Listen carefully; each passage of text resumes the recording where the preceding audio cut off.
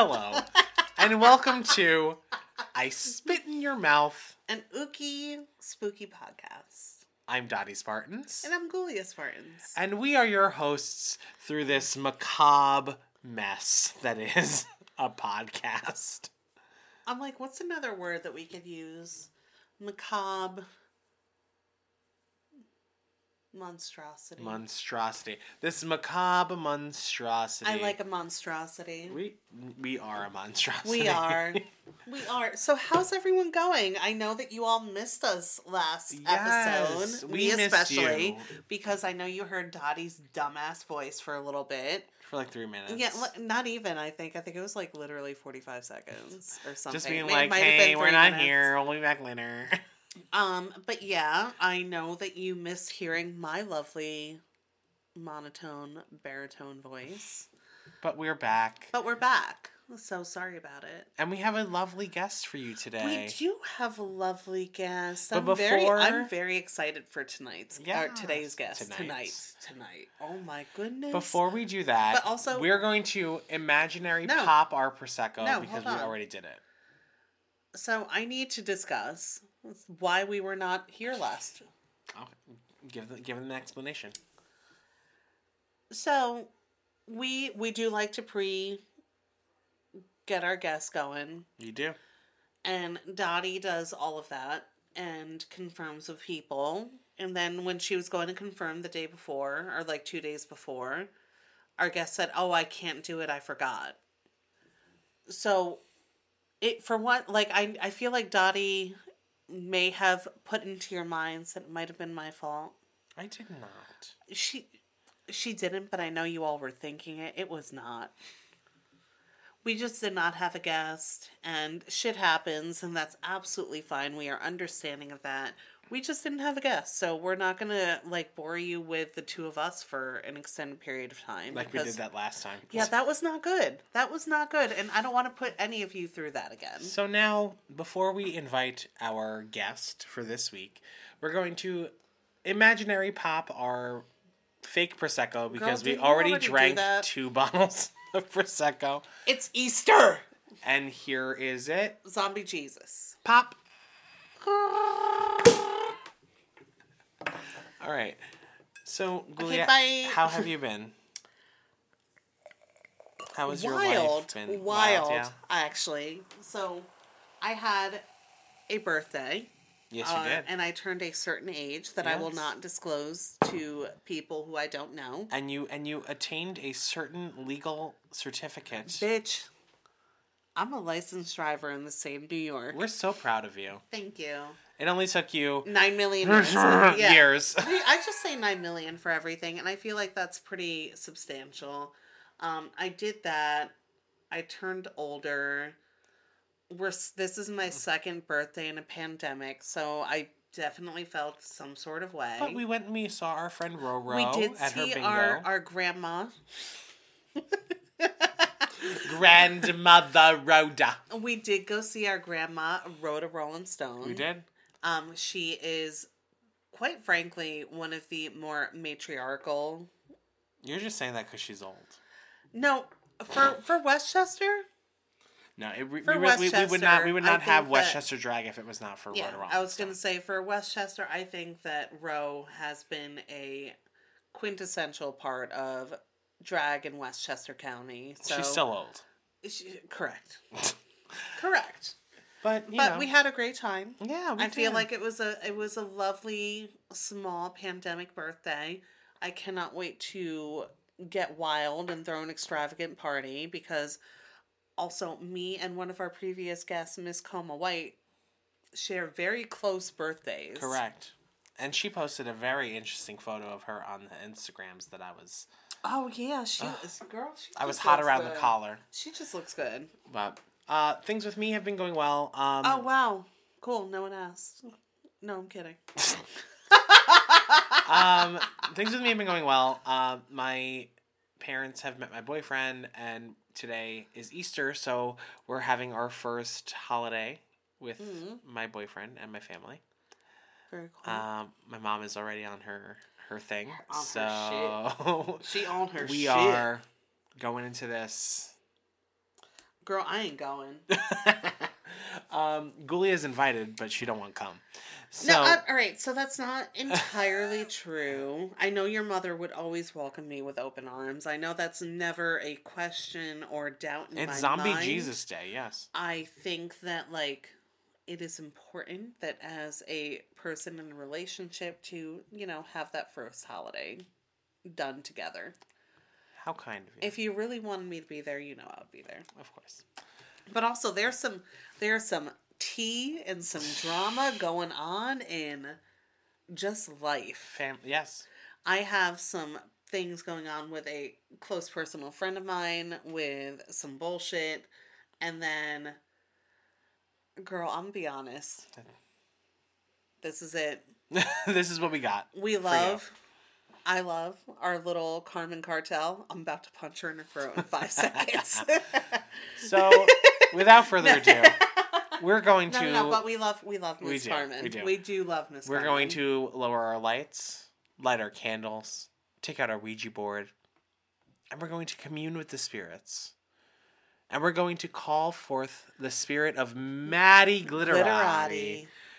From the ether, from the other side, from the underworld, to come. Don't talk about Brooklyn like that. So hold on to your hats. It's about to be a bumpy ride that's going to take you so close to Jesus. I hate that. Oh, you need to cut that. Is there anyone there who wishes to speak to anyone here?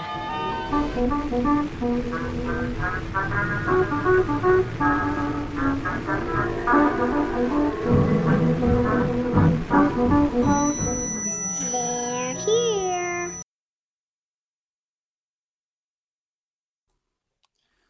We are calling out into the spirit world, to the other side. What if we're the other side? Well, then they would still be the other side. We're calling out to the backside of the universe. The dank, sweaty backside. The hairy, stinky backside of the underworld, of the undercarriage. The undercarriage, as always. For our special guest, are you there, Maddie Glitterati? Are you there with us? If you're there, can you give us a sign? Hey, bitch, how's it going? That's actually that's Maddie. I was like, that might actually be me in about 5 years. That sounds like Maddie walking home from Sugarland at like 8 a.m. She knows me well. It's true. It may have been a long time since then, but Hey, the only time I've ever got mugged was walking home from Sugarland. Honestly, I'm surprised you didn't get mugged like in the bathroom at Sugarland. I mean, that was all. I was asking for that. You know? Anything that was taken in the bathroom of Sugarland was completely consensual. I mean, exactly. Whatever fell out of pockets, it was free game. Maddie's so happy to have you with us today. I'm so happy to be here. Yeah, I mean, there's no better. Jesus Christ! Are you dying? I might be. It's not. I might be. It's not COVID. It's just a pen. Yeah, it's just doing the vape. Yeah, a little vape. Well, just a little vape, and I already have asthmatic lungs, so I do it to myself. We get it, bro. You vape. No, it's all right. You and I together make up one douche half bro. of a bro. One douche bro. You might be more of a bro. No, I think I might be more of a bro than you are. Yeah, that's true. But Maddie, we're so happy to have you with. There's no one else I would rather spend my Easter talking about horror with. Oh, thank you. Yes, happy Easter. Happy Easter. Yes, we're recording this on Easter. For those of you who are listening, you're probably hearing it the week after, or maybe years into the future. Who knows? It's all for posterity, really. Yeah. Yes.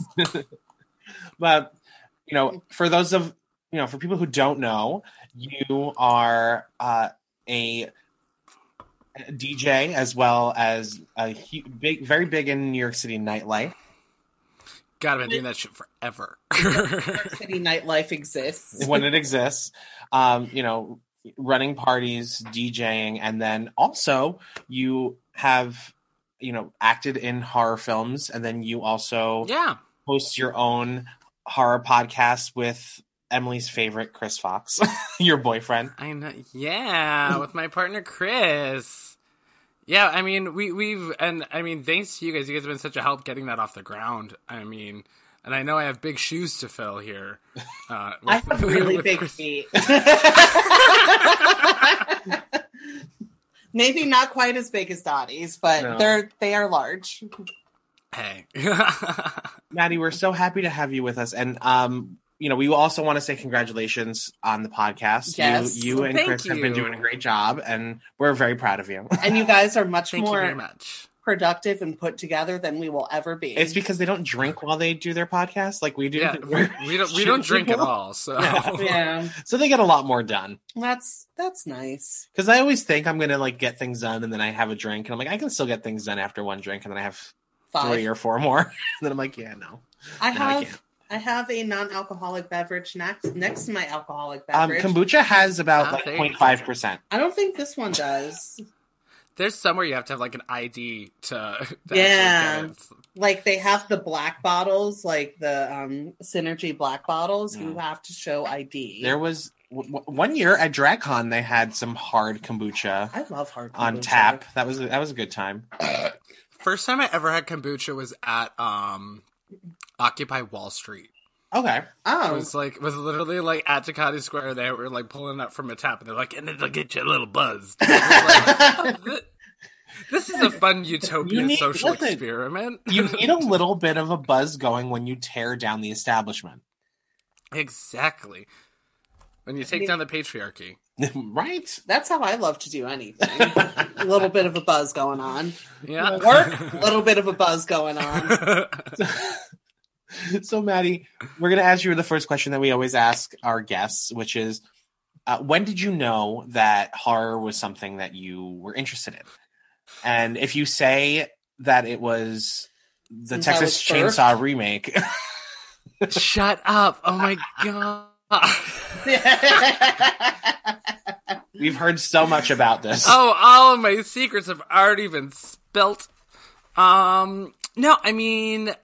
I grew up kind of with watching kind of spooky-ish things and always had a weird kind of drawing to it, but what really kind of got me was I grew up in Colorado. So I grew up in a town called Longmont, just right near Estes Park, which is actually where Stephen King based the Shining Hotel off of after he stayed at the Stanley Hotel down there. And it's actually where the miniseries was actually shot there. Oh, okay. And so when that came out, I remember when that was on TV, that was a really kind of big formative thing because I also looked like the little kid that played Danny in the miniseries, which I keep on trying to get Chris to watch. I keep on trying. And it never works, and he always trudgingly just willfully goes to sleep, which is totally fine because it's garbage, but I love it. It has the special memories for me. I must say though, I would hope that one day Chris just kind of maybe he's got to suck it up a little bit. Yeah, it's 6 hours, so it's oh, that's a lot. I thought it was a little boop, little thing there, yeah. But no, that's an investment. But see, that's kind of how I feel about Kingdom Hospital. Did you ever watch Kingdom Hospital? I haven't heard that name in a very long time. Yes, so it was Stephen King, and then they did a mini series, and I've never been able to get through the whole thing. Yeah, I mean, it's some of his stuff is just so rough, and it's not that it's not entertaining, it's just that after a while I'm this would have been better as a movie because it's dragged on for so long that I'm just just finish it, just go. I mean, I'll say I sat through Rose Red. Oh, I might deserve a fucking badge. A medal. I want a Purple Heart. Granted, I was younger, I didn't know a lot better, but I tried to rewatch it semi recently within the past couple of years. I was like, oh my God, like, how did I do this to myself?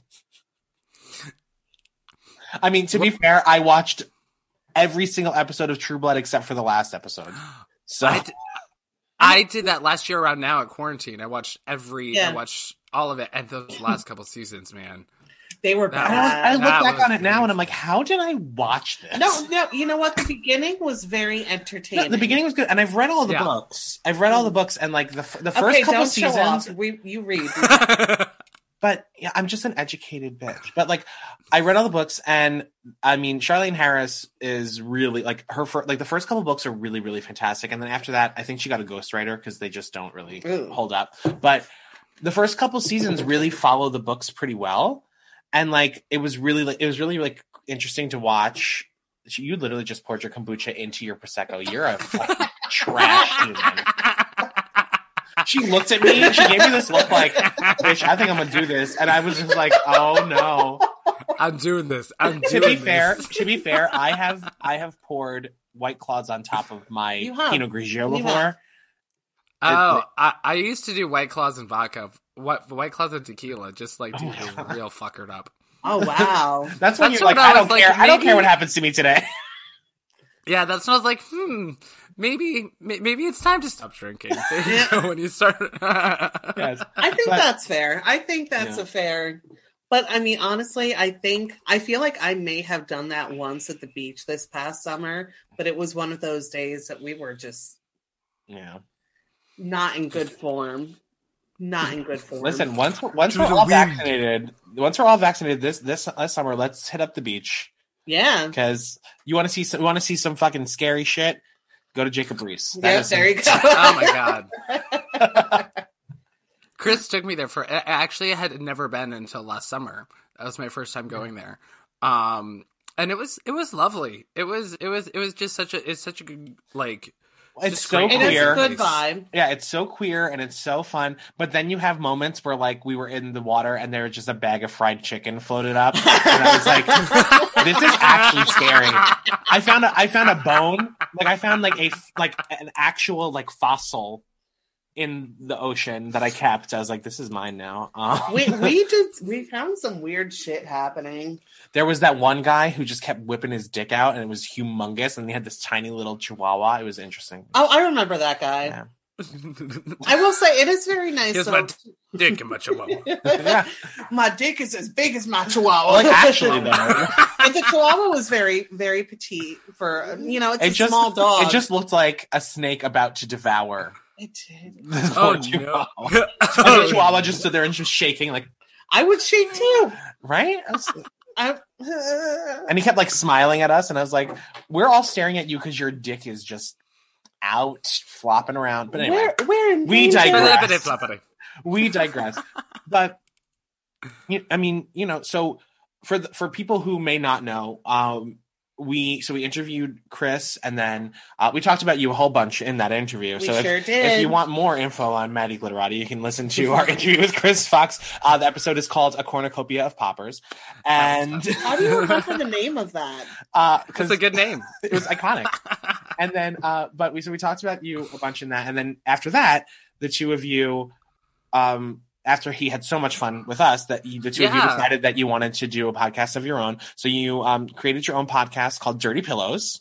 Yeah, Dirty Pillows podcast. Yeah, it's so fun. Yes, and we love it. You guys, you talk your first episode, which I really enjoyed, where you guys kind of just talked about your favorite movies, and it was really fun because there was that moment. I mean, and you guys are dating, but to have this moment where you were like, I feel like I'm revealing the secret to you about this movie that I love. I'm worried how you're going to react. It was really, really, really fun. I enjoyed it. I mean, well, it was true because we, there's this app called Letterboxd, and it's all just kind of like, I was just getting onto it. And the first thing you do is you just kind of rate all these movies at just a really fast pace. You just like flip and just like, what do you think of this? What do you think of this? What do you think of this? And yeah, that was a rough moment in our relationship because he was like looking over my shoulder, and I was like, "Stop it!" Because and we have to talk about the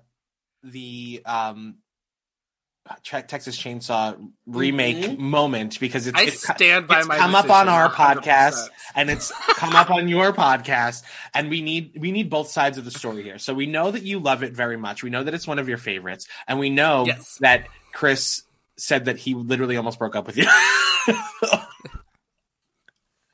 So he was like, "Wait, what?" Because I mean, okay, all right. So here's the thing.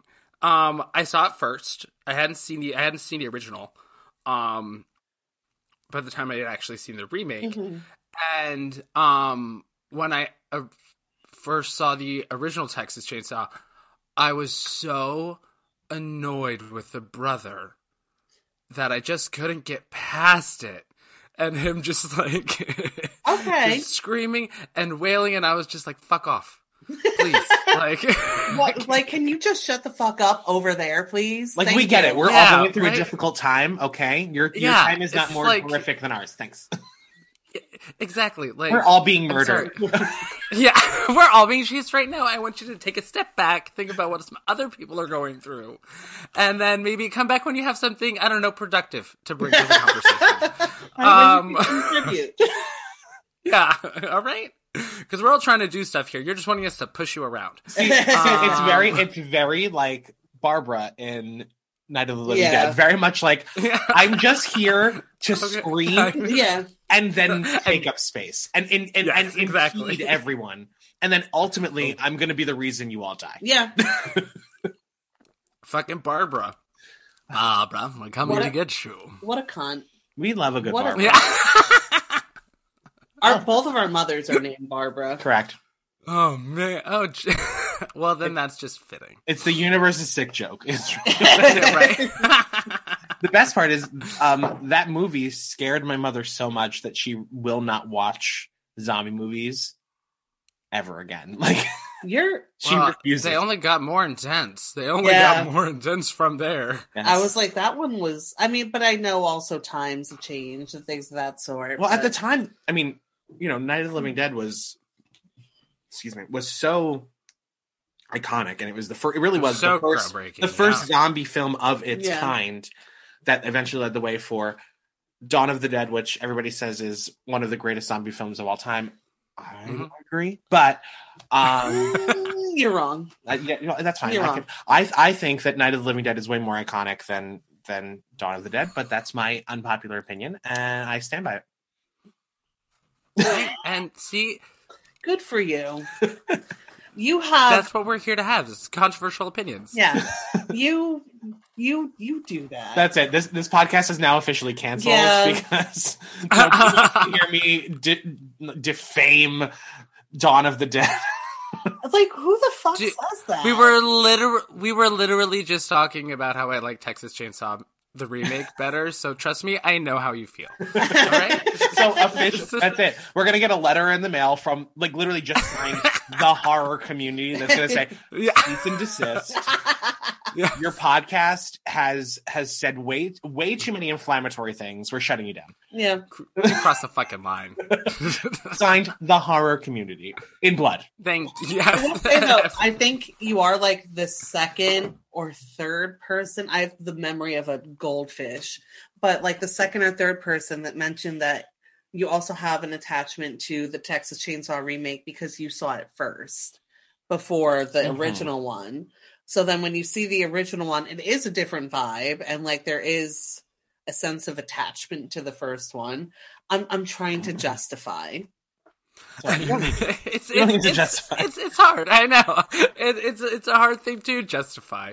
I mean, I think it's more kind of going off on that. I think that it's kind of how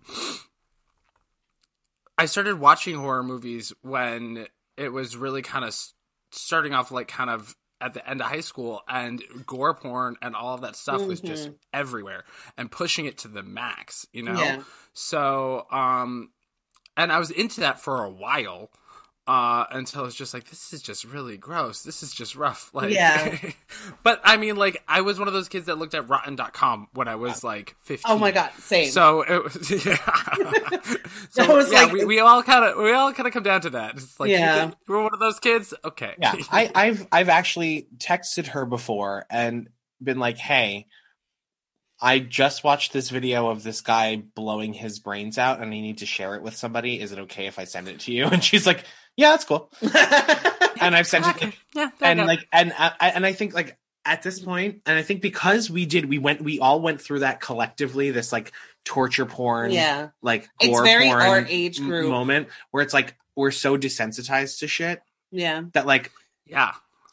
I mean, also, you grow up in the New York City area. We've seen you see some things.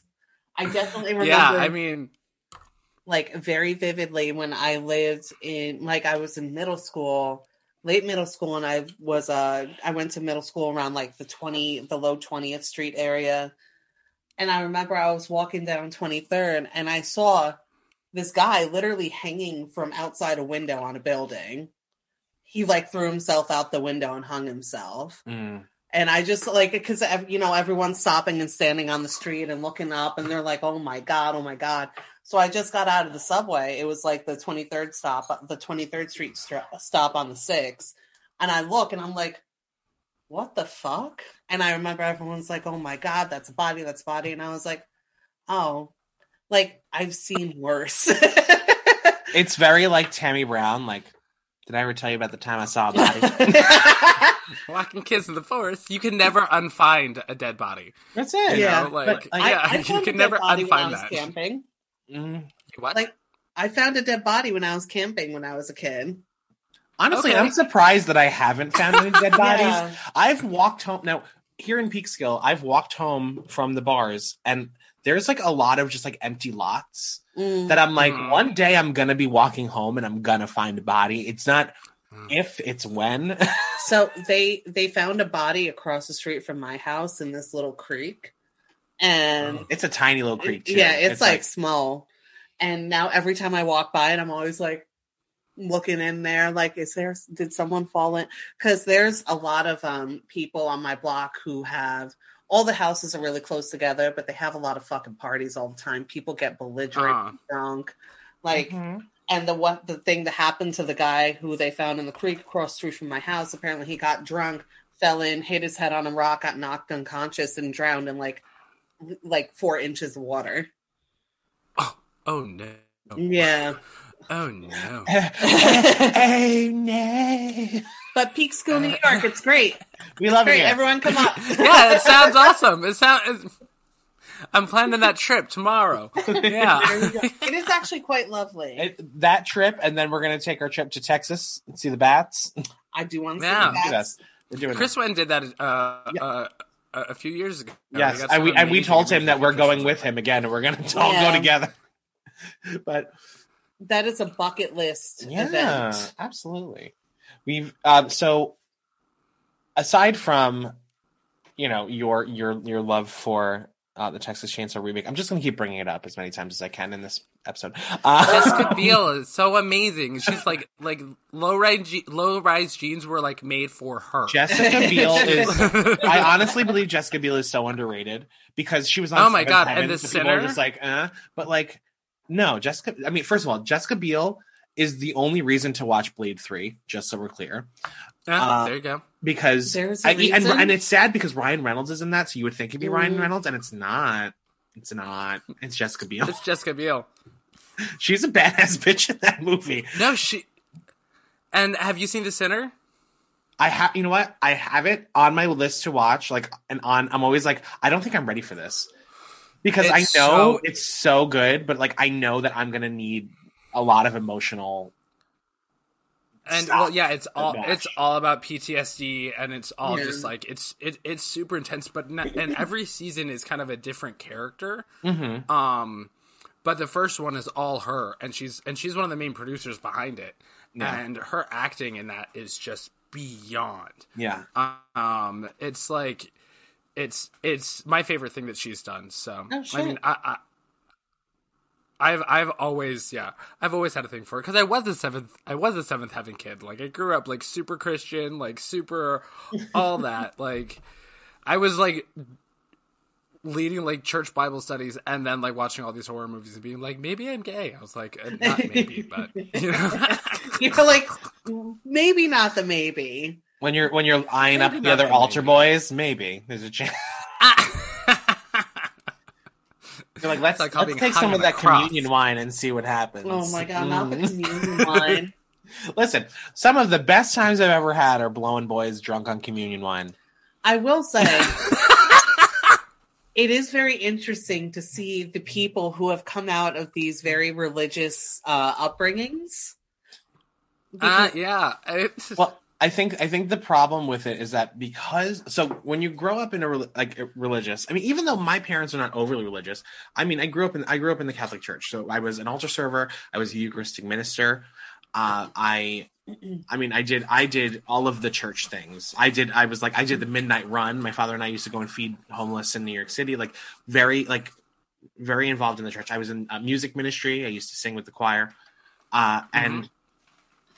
but it's such a repressive society. Even though my parents particularly weren't, the overarch of growing up in the church and from a young age being co-parented by the church, it's such a repressive culture. Totally. So you're taught that all of these feelings that you're feeling are wrong and you shouldn't. So that way, when you finally realize that, oh wait, the church doesn't get to tell me how to live my life, then you're like, I can do whatever the fuck I want. And if that means blowing some boys drunk on communion wine, that's what I'm going to do. That's what I'm going to go ahead and do. I mean, yeah. God will forgive me. That's the main thing I took away. The one thing that I took away from Bible school was God will forgive me. I was raised super Baptist and non-denominational, where the entire evangelist kind of hub came from. It happened 2 hours away from where I grew up. Focus on the family and all that stuff. So we would go there on field trips and just Exodus International was based out of all there. And it's I really kind of like that. I wasn't expecting it to happen, but when Lil Nas released his newest video and the entire upper, I wasn't expecting to have such a visceral reaction that I did to it, because it really did, when you look at kind of just the analysis of it, where it's just always being told that you're wrong, you're gonna go to hell, and that's who you are, the core of you, being told that for so many years, you believe it to some extent, and that just doesn't go away. So it's actually seeing someone take a stance and be like, fuck you, here I am, and giving a lap dance to fucking Satan and having a great fucking time. And not only that, not only that, I think the most important part of that video that a lot of people leave out because they get very focused on the sliding down the stripper pole and then giving the lap dance. Is it his bulge? It's no, the most, because that was yes, but that wasn't I'm not gonna. That is one of the. I was like, oh goddamn. The most important part is at the end. He takes Satan's horns and it becomes his crown. That is the most pivotal moment of the video, where it's all this time other people have been telling him what to do, and finally he's like, okay, you want me to go to hell so bad? I'll go to hell. And he goes to hell, and now I reign in hell. It's very Lil Nicky. Now that I have taken ownership of who I am and what I'm capable of, I reign in hell. I will say though, it's crazy the reaction that people have given. Oh well, he knew exactly what was going to happen. I mean, it's even part of the video, when they're all walking and there's the entire Coliseum and everyone's just screaming everything. It's a really small little thing, but they're all blind. They're all blindfolded. And just I didn't notice that. Yeah, it's a really small thing, but it's really just people are gonna hate and do whatever, and they're blindfolded. They can't even actually see what's going on. Even just the amount of lore and mythology that is wrapped into the storytelling of that video is so beautiful and well done. And I have to say that the song's a bop. The song is a bop, but also I have to say, there are moments that I have where I'm I am so proud to be gay. I'm so proud to be a queer person right now in the world, watching things change, because now, there's young queer people who this is what they know because they're growing up and they're experiencing this. Whereas us growing up, this was not the case. No, this was not you did not tell people that you thought boys were cute because you knew you were going to get your ass beat. Yeah. You knew that you were in danger. Mm-hmm. So like now seeing it, and not only seeing that, seeing the way that he responds to his critics has been so beautiful, because he's not responding with anger or he's just like he's just spitting facts, and I love it. I love that. He's like, okay, that's fine. You want, like, I'll come right back at you with logic. Yeah, no, and that's, I mean, it is, I mean, I give him so much props because it's such a courageous thing, you know. Because I remember when I first watched it, like the night before it really like blew up, and I was like, oh man, this is gonna be a big deal. Like, this is gonna, people are gonna have some reactions, because it's just one of those things. It's so taboo to even contemplate criticizing anything about that or messing with Satan. It's such a real thing for like the Christian community that it's just like, if you even like joke around with this stuff, you don't know what you're doing. Like, you don't know the dangers that you're playing with. And it's like, and you can't even talk to that, you know. It's like, okay, that's what you think. It's so interesting to me, because growing up in the church, I was always taught that no matter how strong Satan is, God is always stronger. The power of God is always stronger than Satan, right? So my thing is, if you're going to turn around and say that even just invoking this imagery is so powerful that it's going to turn children into deviants and homosexuals, and like, then how strong is your God? How strong is your faith then, if that's the case? If Lil Nas giving lap dance to Satan, and also not even that, he even turns around and he's like, I think you missed the point. I was humiliating Satan. I thought you hated him. Like, why are you so upset about me? It really is. It is wild. But ultimately, beautiful video, and I'm proud of him. I think on behalf of, you know, my queer community, I say that we want to see more of it. Totally. You know, I think it's so great because, you know, there are going to be those kids that like that never, it's almost like drag queens with Drag Race. Like, they never knew drag without Drag Race. Yeah. You know, it was just such a weird concept. It's like, it can't even really like register that in my mind, but it's like, there's these moments in queer history where kids won't know what it was like before, you know, and I think that's something that we just have to remind, I guess, as elders, that we have a right. I know, right? It's happening. That we have, like, it's a rite of passage that we have to pass that on. Yeah. Of what happened before, and getting to know the people that came before us that we have, that didn't, that gave us the lives that we have, that are so much easier than what they had. Well, that's like, oh, sorry, go ahead. No, even if you think of like pre-Drag Race world, you know, and a lot of pre-internet world, and it kind of like ties in at the same time, because that's been going on for like 10 years or so. Over 10 years. Right? Like, Drag Race has been going on over 10 years now. Which is wild. I remember seeing the first season on, and I was like, oh, this is great. Like, can't wait to watch this. And, but, like, the fact is that a lot of the internet stuff, like, that kind of came out of the rise of times, like, so many kids in different parts of the country, the world, did not have the ability to, like, go down to the Lower East Side and see a show. Mm-hmm. Or like go down to the Lower East Side and just see people in drag walking around. Like, we were very fortunate and lucky to have that exposure when we were young. But I'm like, you know, Drag Race has become whatever the fuck it is now. But I'm grateful it's there and in its popularity to expose more people to queer culture. And it's important. I mean, like, I say all the time, it's so important that we continue to have discussions with queer youth about the struggles that we've all experienced, because we unfortunately didn't have that, because growing up in the 90s, a lot of the older gay men and they weren't there. We lost so many gay men in the 80s and 90s that growing up, we didn't have us to talk to the elders. We didn't have the elders. I didn't want to say elders. The elders. We are the elders. But we didn't have. There weren't a lot of gay men in their 20s through their 40s.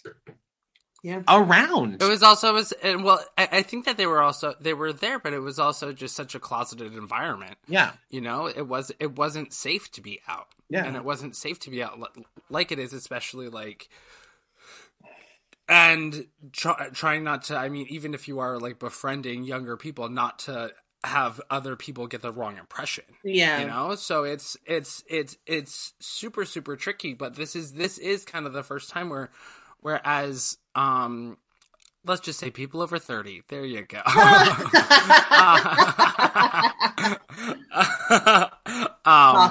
still don't like that either. I speak for myself. Sorry. No. Elder. We're all in there. We're all in there. No, I mean, like, to where we have the ability to do that, and it's one of those things where it's easy to just say, well, these kids are just so bitchy and whatever, but it's like we still have to have some sort of I guess responsibility for what's being passed down. Especially because queer history is not taught. Nope. So there's a lot of these a lot of children history. And now I'm talking about. I live in New York. I work in New York. This is a political podcast. It is now, but I live in New York. Right? While we are a horror podcast, we are also a queer podcast. So, correct. I work in New York. I live in New York, and there are so many children that I take care of at my job because I'm a healthcare worker who works in pediatric psych, who are queer and do not know anything about the AIDS epidemic. Yeah. They don't know anything about it. Which is wild. And I do what I can. I mean, because unfortunately, I don't really have the ability to teach them all about it as much as I would like to. I do what I can to share knowledge when I can as an older queer person who... I'm not going to say elder. I'm not going to do it.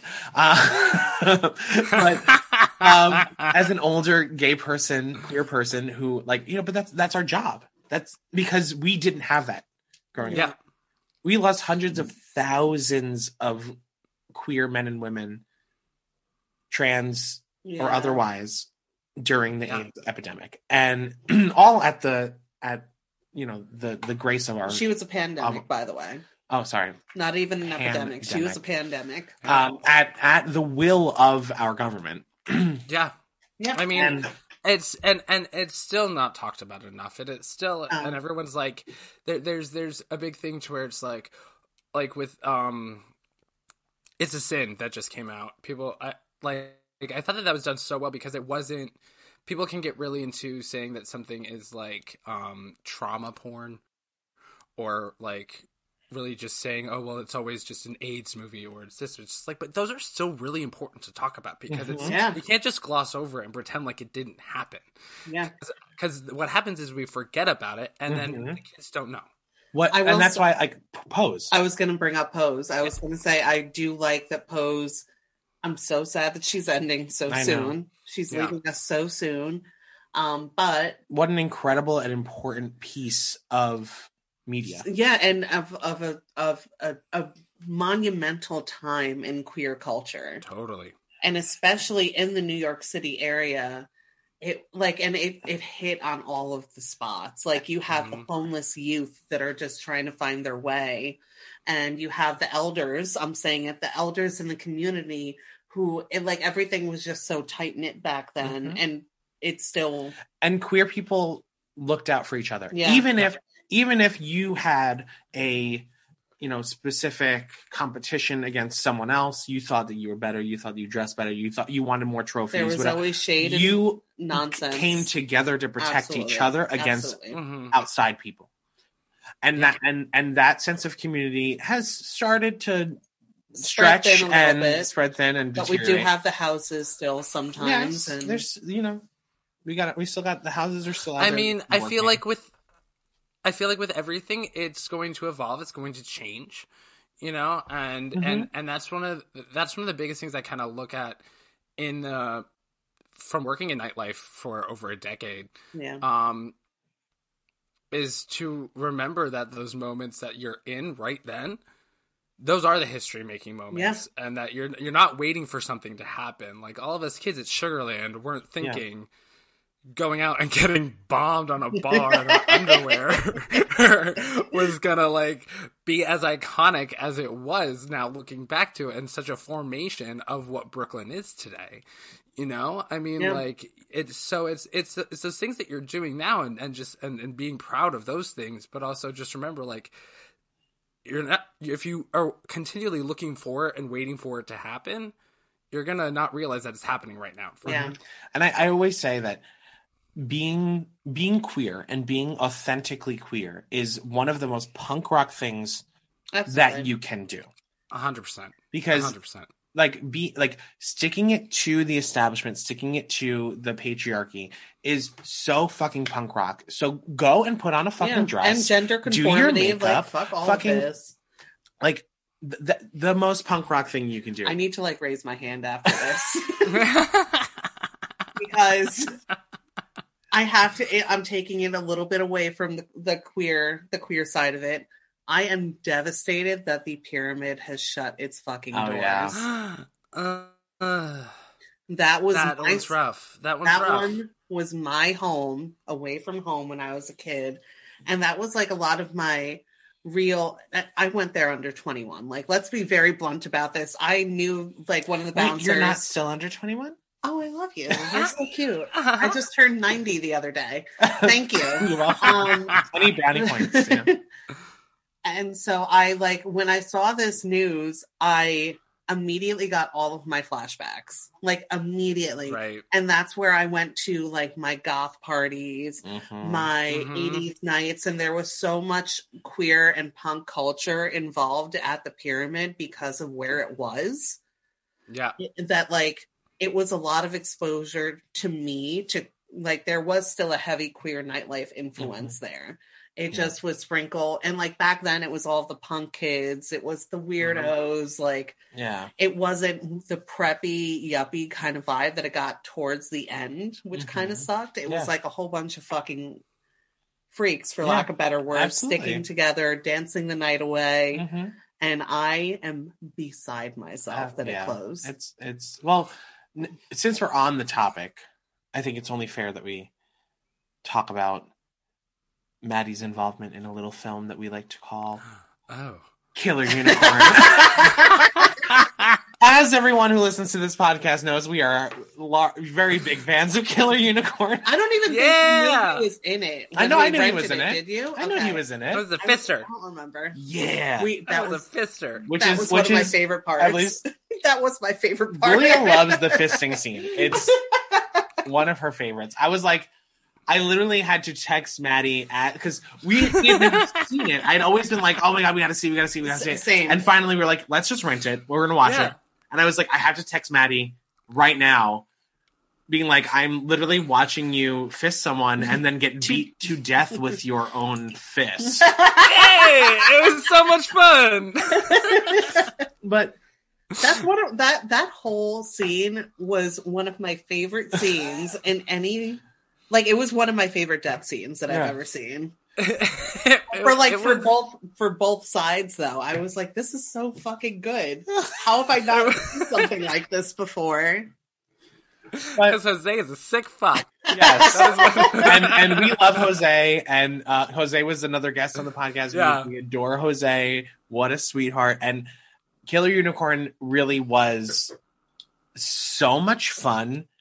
And, oh my God. And I don't think that it's talked about enough, but it's such an important piece of queer horror culture because there's not much queer horror culture, but for not like fully queer. Yeah, but you have your influences. I mean, and for me, watching was wonderful because I knew so many of the performers that were involved in the movie. I mean, you know, Ruby Roo and and Lady Havoc. It was fucking everyone. It's everybody. It's all of Brooklyn. It's all of Brooklyn. From a specific space and time. Yeah. Everyone that was really big in Brooklyn. I mean, there are drag queens that are no longer. There are people that are. It's a really great snapshot. And I'm so grateful for Jose for doing the years and years of hard work that it took to get it all figured out and to really just get it out there to the masses, you know? And AJ, one of the producers as well. I've worked with them a ton actually after that. So it was such a great experience. It was fucking ridiculous. I mean, I loved me and Jose would. Yeah, like when he told me how he's like, oh my god, Maddie, we were in like the backyard of Macri Park, and he was like, I think I know who you need to be in the movie. And I was like, what? And he's like, you need to be like the leather daddy who totally is fisting someone and gets his arm chopped off and then gets strangled with his own arm. And I was like, okay, let's do it. I was like, yes. I mean, and then I would have been very sold right there. It just, but you know what? The thing about it is like, for me, like I said before, I know so many of the performers who were part of it. I mean, Emmy is in it, Ruby's in it, Lady Havoc, Bible Girl. Like it was so wonderful for me to watch and see people I know, but also because. You got to see Lady Havoc die? Because I got to see Lady Havoc get a wig shot. Oh my God. Such a loud drag queen. Honestly, if there was a death scene that was more befitting anyone, it was Lady Havoc's. Oh, it was so good. We were all many of us cheering when that right? How many of us have ever thought, I just want to strangle that bitch with her own wig? And I mean, I'm pretty sure a few times that hashtag's trended of just shut up Lady Havoc. Hashtag strangle Lady Havoc. Yeah. But it's it's one of those things. I mean, I only lived in Brooklyn for a short period, but it was like that. Honestly, I feel that the short amount of time that I lived in Brooklyn really shaped who I am as not only a person, but also a drag performer. It really, performing at TNT, which, well, when TNT closed, like very much what you're going through right now, Julia, like was what I went through when TNT. Yeah, totally. That was a rough one. Like Scarlet Fever was, like I was there every Friday, no matter what. I was at Scarlet Fever in face, whether I got to perform or not, didn't matter. It was just to be there and be with community. Yeah. Be with other queer people, yeah. Absolutely. And like that was the most important thing. And that's what the thing that I think that the film does so well is it really encapsulates that. Encapsulates what it's like, specifically Brooklyn, but in New York City nightlife, like what it is like, the camaraderie that comes along with the people who work together. Absolutely. I mean, like Misty and Mocha are in it for a hot flash at the very beginning before they quit. And then, but I mean, I've been friends with those girls for 12 years. I mean, I couldn't imagine my life without them. And that all just started from, I forget, like some random night at Sugarland, or no, it was at Vig 27 actually, how I met them.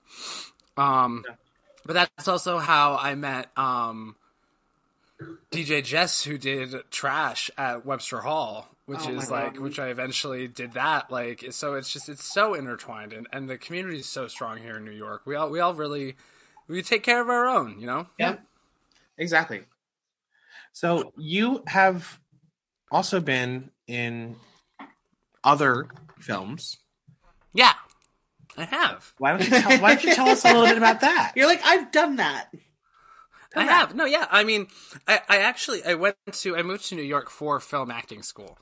And I never really did anything with it until like the past 5 years. So, it started off with Killer Unicorn, and then, that's how I met AJ, and they were doing, it was a few months after we had wrapped, and they, were working on a short film, like a half an hour long, drama, called Neon Boys, and they asked me to just submit just a self-tape for that, and I wound up working, and it was it's funny because whenever I tell people about it, they're like, "You're what?" Because I play an ex-convict right out of prison who is desperately seeking to get money so he can be reunited with his daughter. So everyone's like, "Wait, so you're playing a straight guy that has a kid?" And I'm like, "Yeah, but I'm not really that straight because I fall in love with." You're like, I am an actor. Yes. I am an actor. Yeah. I could do that. I can take it to that place. Absolutely.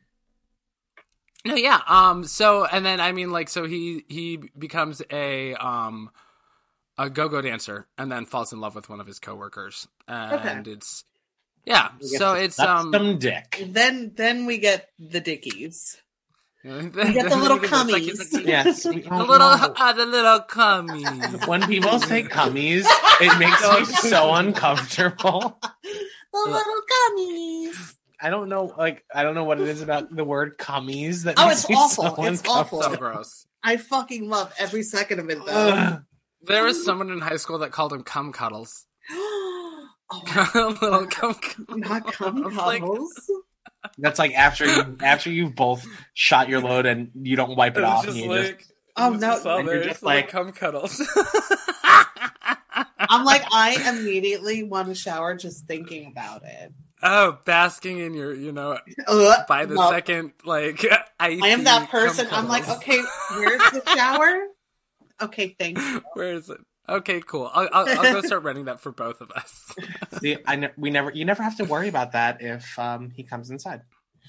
Right, exactly. No, but then, like, you do get we're both on prep. We're good. Seepage. Listen, you wipe that up. Seepage. You wipe whatever's like kind of lingering around the back. But then it's like you're walking around with it inside for the rest of the day. I got a special present today for being a good boy.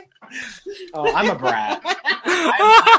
You are a fucking brat. Oh, yeah. Thank you, sir. In my past, I mean, that's definitely been a kink of mine, is just, pissing off a dom just so they could be like, and I'm like, hey, thanks, great. See, the thing is, just need to get smacked around a little bit. Just need to get smacked around. Thank you. Yeah. Thank you very much. He was like, breathe. You need to breathe. You forgot to breathe. I was like, I don't need air. I don't need air. I don't need air. I need cream pies. Cream pies. Cum cuddles. I need cum cuddles. I need cum cuddles. With the cummies. No. Well, fuck. Oh. I love that we have not talked horror at all. We talked like a little bit. We talked about Killer Unicorn. Correct. And just and then cummies. And queer history. And more cummies. Which honestly, I mean, if we're going to talk about it, queer history is its own horror story. Yes. On so many levels. Fucking men. Now, because let's face it, Lady Havoc did come out of it. Jesus Christ. This is a Lady Havoc Slam podcast. In case. Hey, any publicity is good publicity. I love Lady Havoc, and I especially love to slam Lady Havoc. It's just, she makes it very easy. Well, I mean, like, it works with her brand. She's been doing this, and she's like, yeah, I can take it. Let's do it. Man. Yeah. But that's the thing, and that's why I love her, is that she can take it. You dish it out, she can take it. She's the Andy Dick of Brooklyn. And she can throw it. Yes! Yes! I have never in my fucking life. She needs a t-shirt that says that. Lady Havoc, the Andy Dick of Brooklyn. I would buy that shirt. Oh my God. I would buy that shirt and I would set it on fire. I wonder I'm going to charge our consulting fee. I must say, I do wonder what the world is going to look like once we reopen a little bit. Aside from $3 bill, which has never shut down this whole fucking pandemic. Yeah. But listen, I'm like ready for LaQueen to come back. I miss it desperately. It's gonna take some time, and everything's gonna be different. I've been talking to a lot of just like nightlife people about that. It's like, what do we do? I mean, like we would have had 4 years of my Friday night party this like past January, like every Friday night for 4 years. It's a long fucking time. Yeah. And it's just like, there's no way that we could even bring that kind of party back until we're fully open. Yeah. Until things are fully open. So it's like, and I think what we've all kind of learned through this pandemic is just, excuse me, I felt comfortable. With the little curtsy.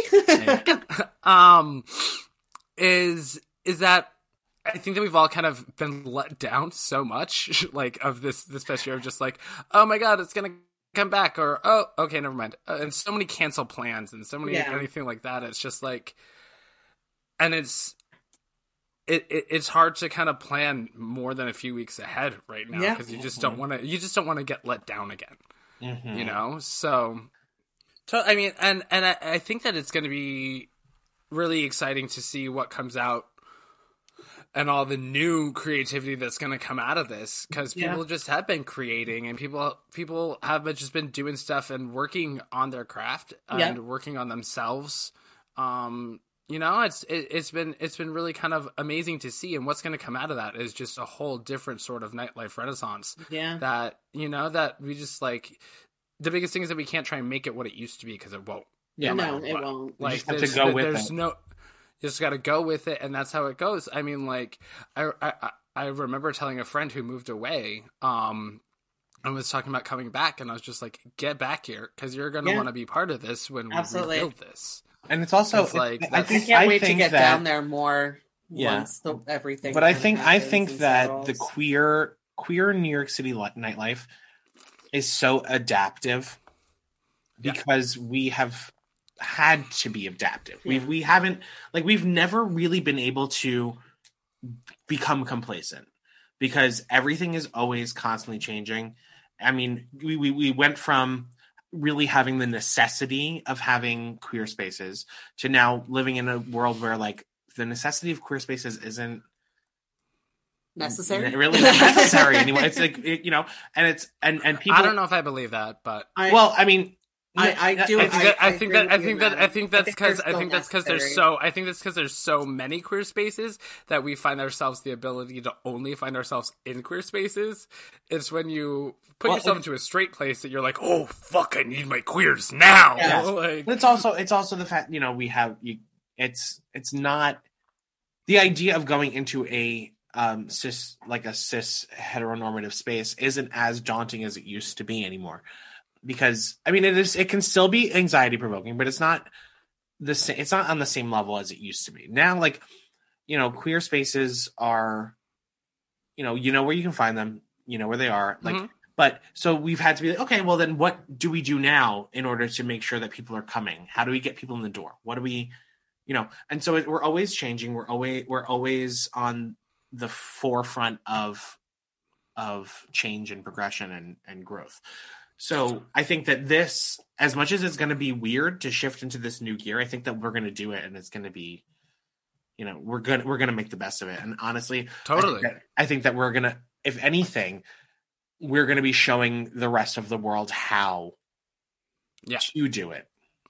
Absolutely. Because I mean, the rest of the world has been fucking looking at queer people and taking our notes and following our footsteps anyway. So I do wonder, especially queer POCs who have been trailblazing, and the rest of the world is just. That's what our entire culture is. We are indebted to queer people of color because they've stood up for it, made sure that we have those spaces, and always done that. That's always been, and then it just gets, then people just mop it from them, which is the worst part. Yeah, and it is interesting to see that so far, not a lot of queer spaces have shut their doors.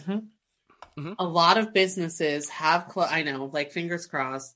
A lot of businesses, like Legendary Spaces, RIP the Pyramid. I'm really fucked up about it still, but a lot of spaces in general are closing their doors because of the pandemic, and somehow the queer community has kept the queer spaces alive throughout this whole thing. That's what we do. Yeah. That because we take care of our own. I mean, for people that are of means, I mean, like, that can. There's so many places, just like, I mean, like with Julius has been almost closing this entire pandemic. Yeah. But I mean, like, that's before Stonewall, there was Julius. Yeah. And it's it's crazy to see how the community has really kind of come around with that bar and made sure that that place stays. And all these different ones around there, you know, that really is an amazing thing. How many queer places have not shuttered their doors? Yeah. And I do know that right now, even though it is not New York, but in LA, Precinct is in danger. And Precinct is a huge downtown LA important venue. Yeah. And they're in real danger of closing right now. Yeah. And I know that they're running campaigns to try and get money. So if anyone is listening and is able, we need to make sure the spaces stay open and accessible. Yeah. Because these spaces save lives. Yeah, you know? Absolutely. Absolutely. That is where you find your supportive family sometimes. And like, you know, for the people who don't have the familial support of their biologic family, that is where you find your supportive family. Absolutely. Your chosen family, yeah, absolutely. For sure. Oh my goodness, I'm loving this conversation. I know, I'm like, I know. This is like heavy, but a good heavy. We're like, it's, you know, but that's the thing, like, and I think that this ties back into what we've talked about multiple times about like just the queer experience and why being a queer person, you're like, a lot of us are drawn to horror. Yeah. Because it's understandable. It's understandable that we would, because look at our lives, look at our experience. Yeah. We, you know, first of all, what on the screen is going to scare us? Like, we looked at rotten.com. But not even that, like, right. Walking down the street in New York City in drag can be a fucking terrifying experience. Oh my God. So, like, what are you going to show me on screen that's going to scare me? Yeah. Yeah, that I've seen so many different horrors of like real life. Because I mean, like, even like from growing up in Colorado, I mean, like my first gay bar was in Fort Collins. It was a double wide trailer, and it's actually like that's like the gay bar that Matthew Shepard went to before that happened. Like with that tragedy, you know. So I mean, like it's there's so many.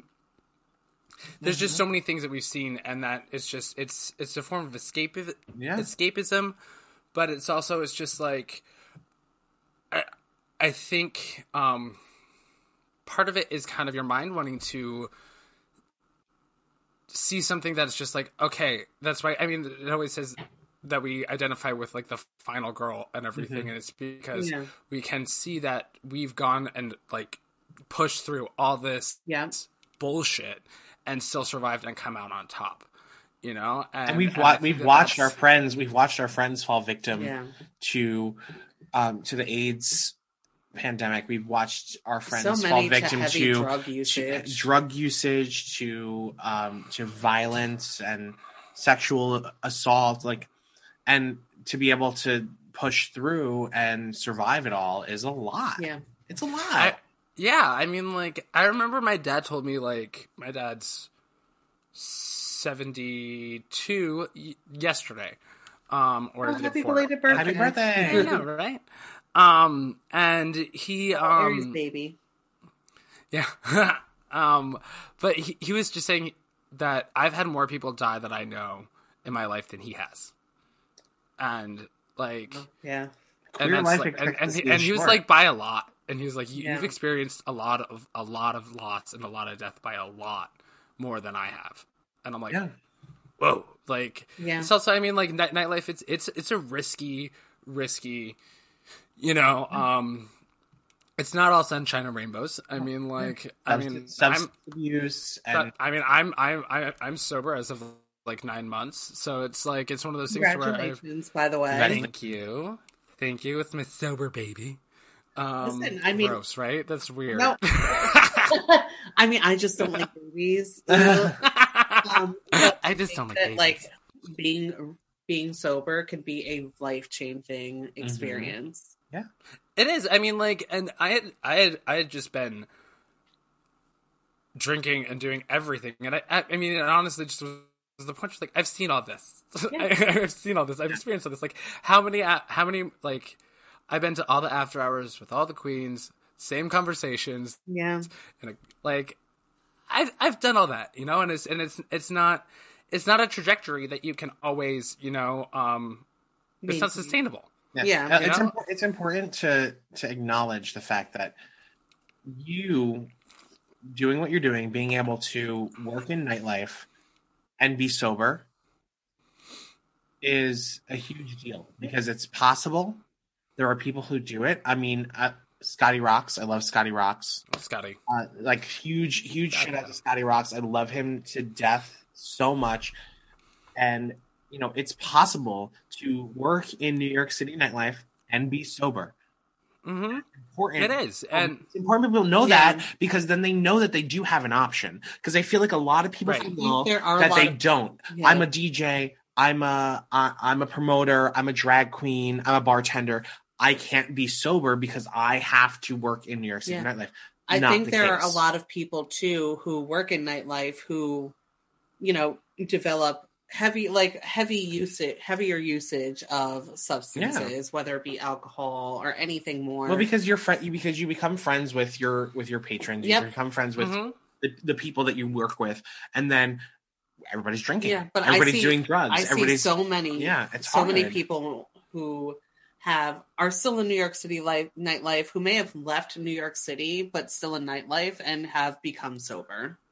Yeah, I mean, like, and it's a different animal and it's a different beast, and you got to figure out how it works for you. I mean, like, that's something that I have to figure out when things start opening back up, you know. Yeah.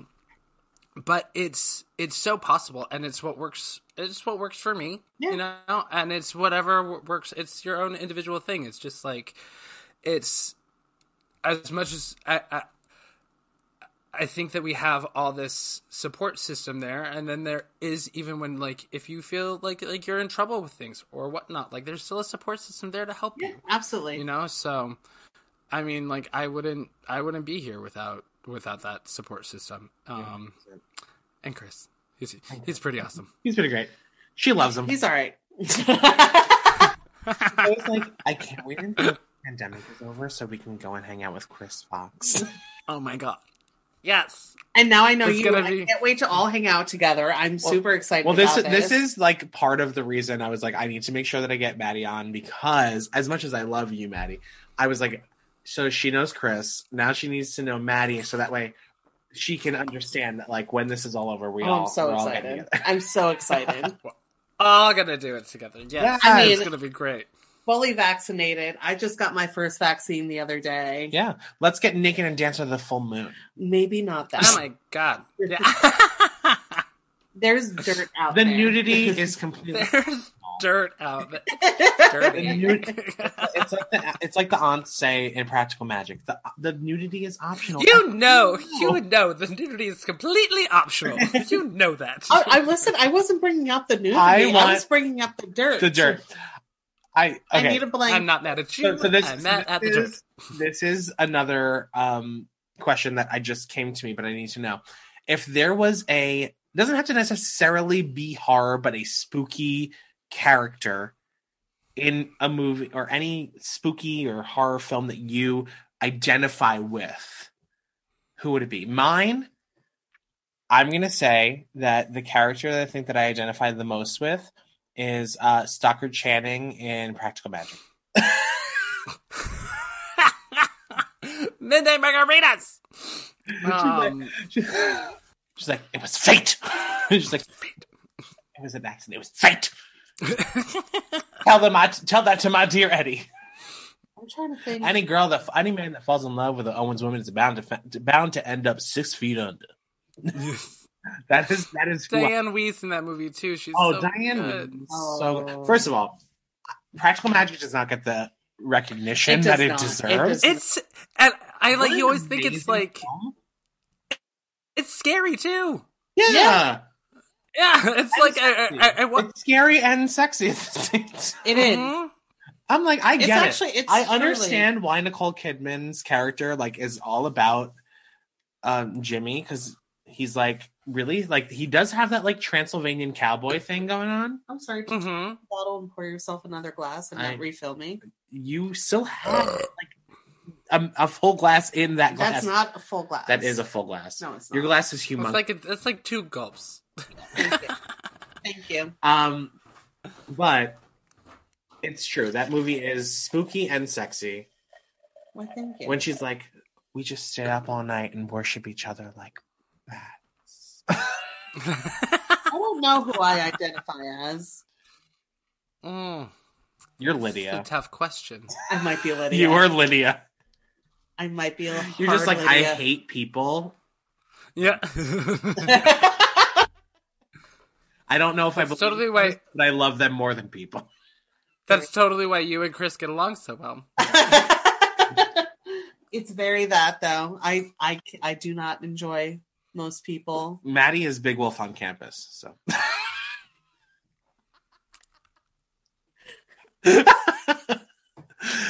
Honestly, I have to say that I think we bring up Big Wolf on campus way more than anybody has ever talked about that show ever in the history.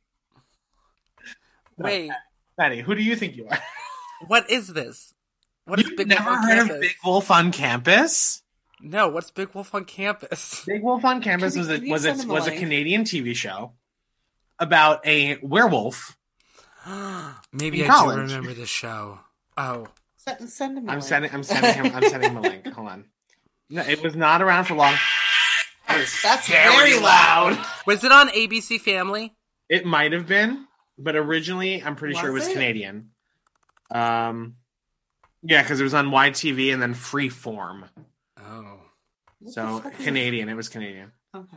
Oh, I do. Yep. I totally remember this fucking show. Yes. It's You're like, really, so that is me. It's really wild how much we talk about it because I don't think anybody ever talks about it. But we love Big Wolf. I will say, Campus. I don't know that I've ever seen the whole series. I don't think I would watch that like all the time. That was definitely my jam. I loved that show. But so who were you thinking? Who is? Oh, I mean,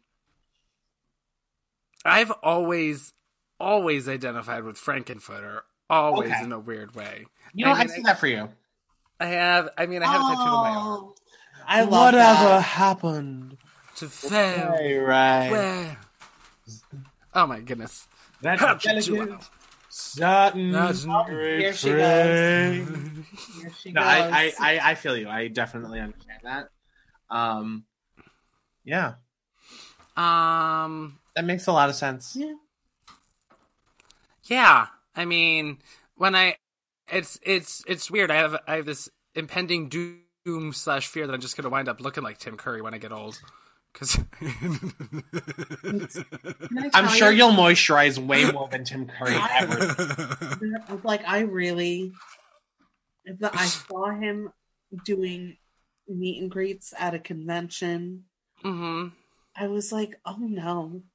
And I almost he had a really bad stroke. Really bad stroke. Yeah. We watched terrible. they did a reunion of Rocky Horror, and they kind of did a weird version of it. It was weird. It was weird. But you know what? I was okay with it. But it was weird, and it was awesome. I mean, like he was still there when as much as one could expect. All I'm saying is they made Riff Raff too hot. It was Seth Green. Yes, too hot. Too hot. The thing is, I always really had a thing for Riff Raff, but like, so you like Otis? But like, I love Otis. He's like 74. I know. When like that last scene.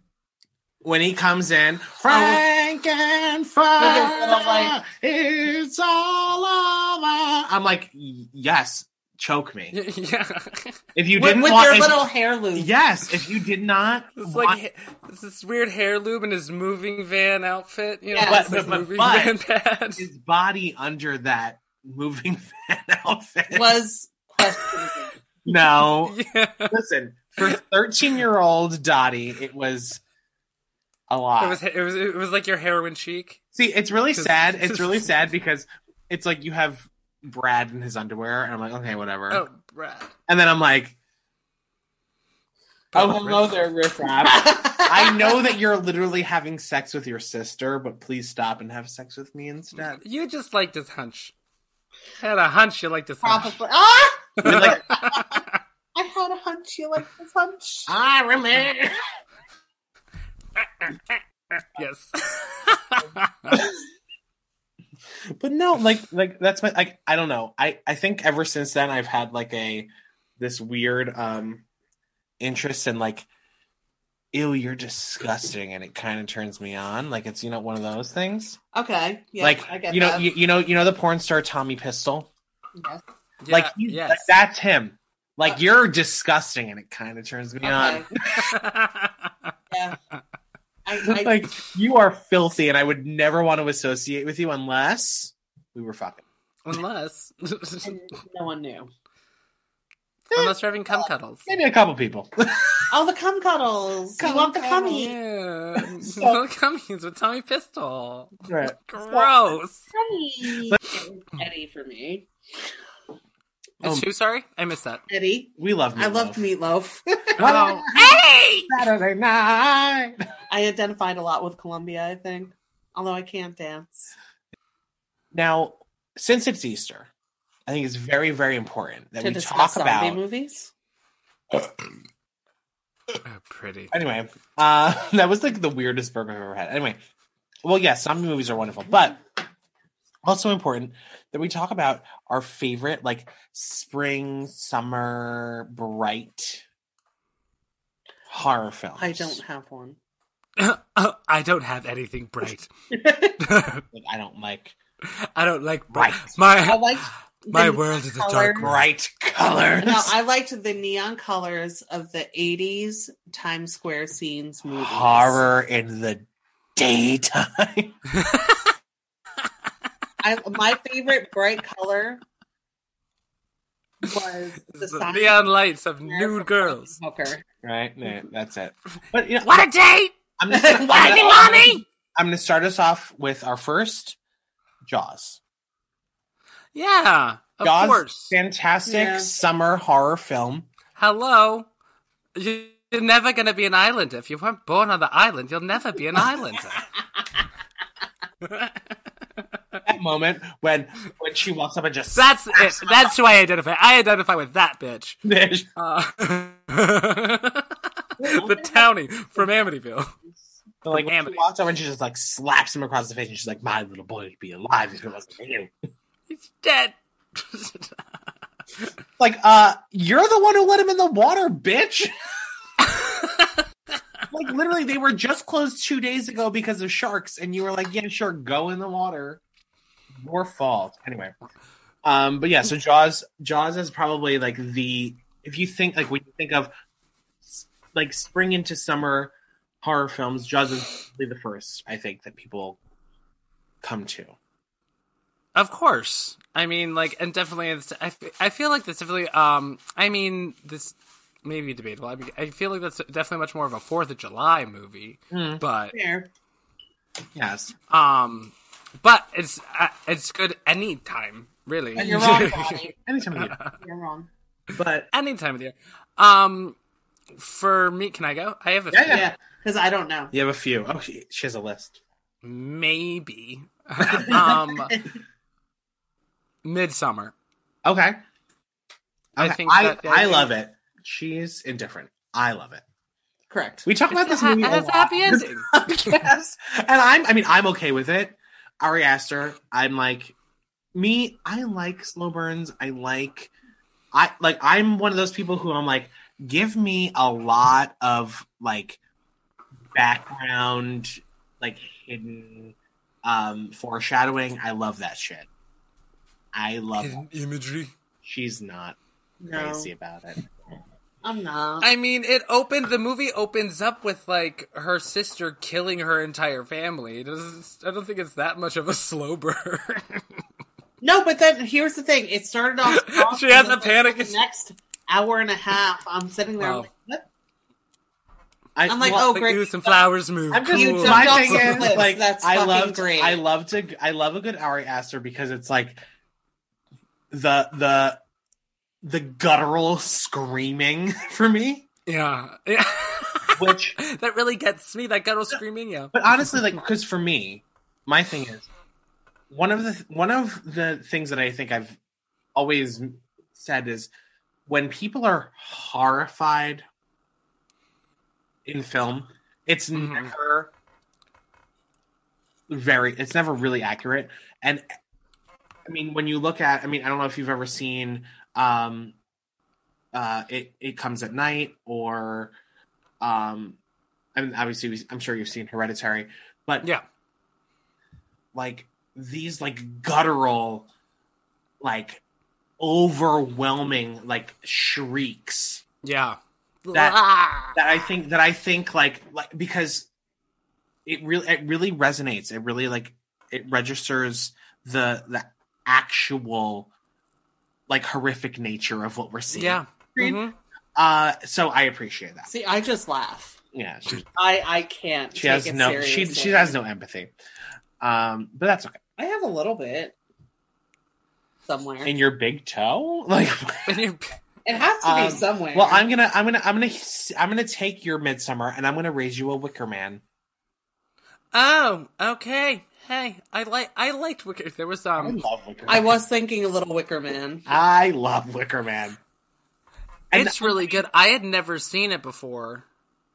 It's really wonderful.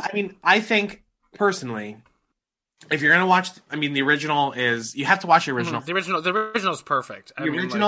It's now the original director's cut is is literally the most perfect it could possibly be. It's so well done.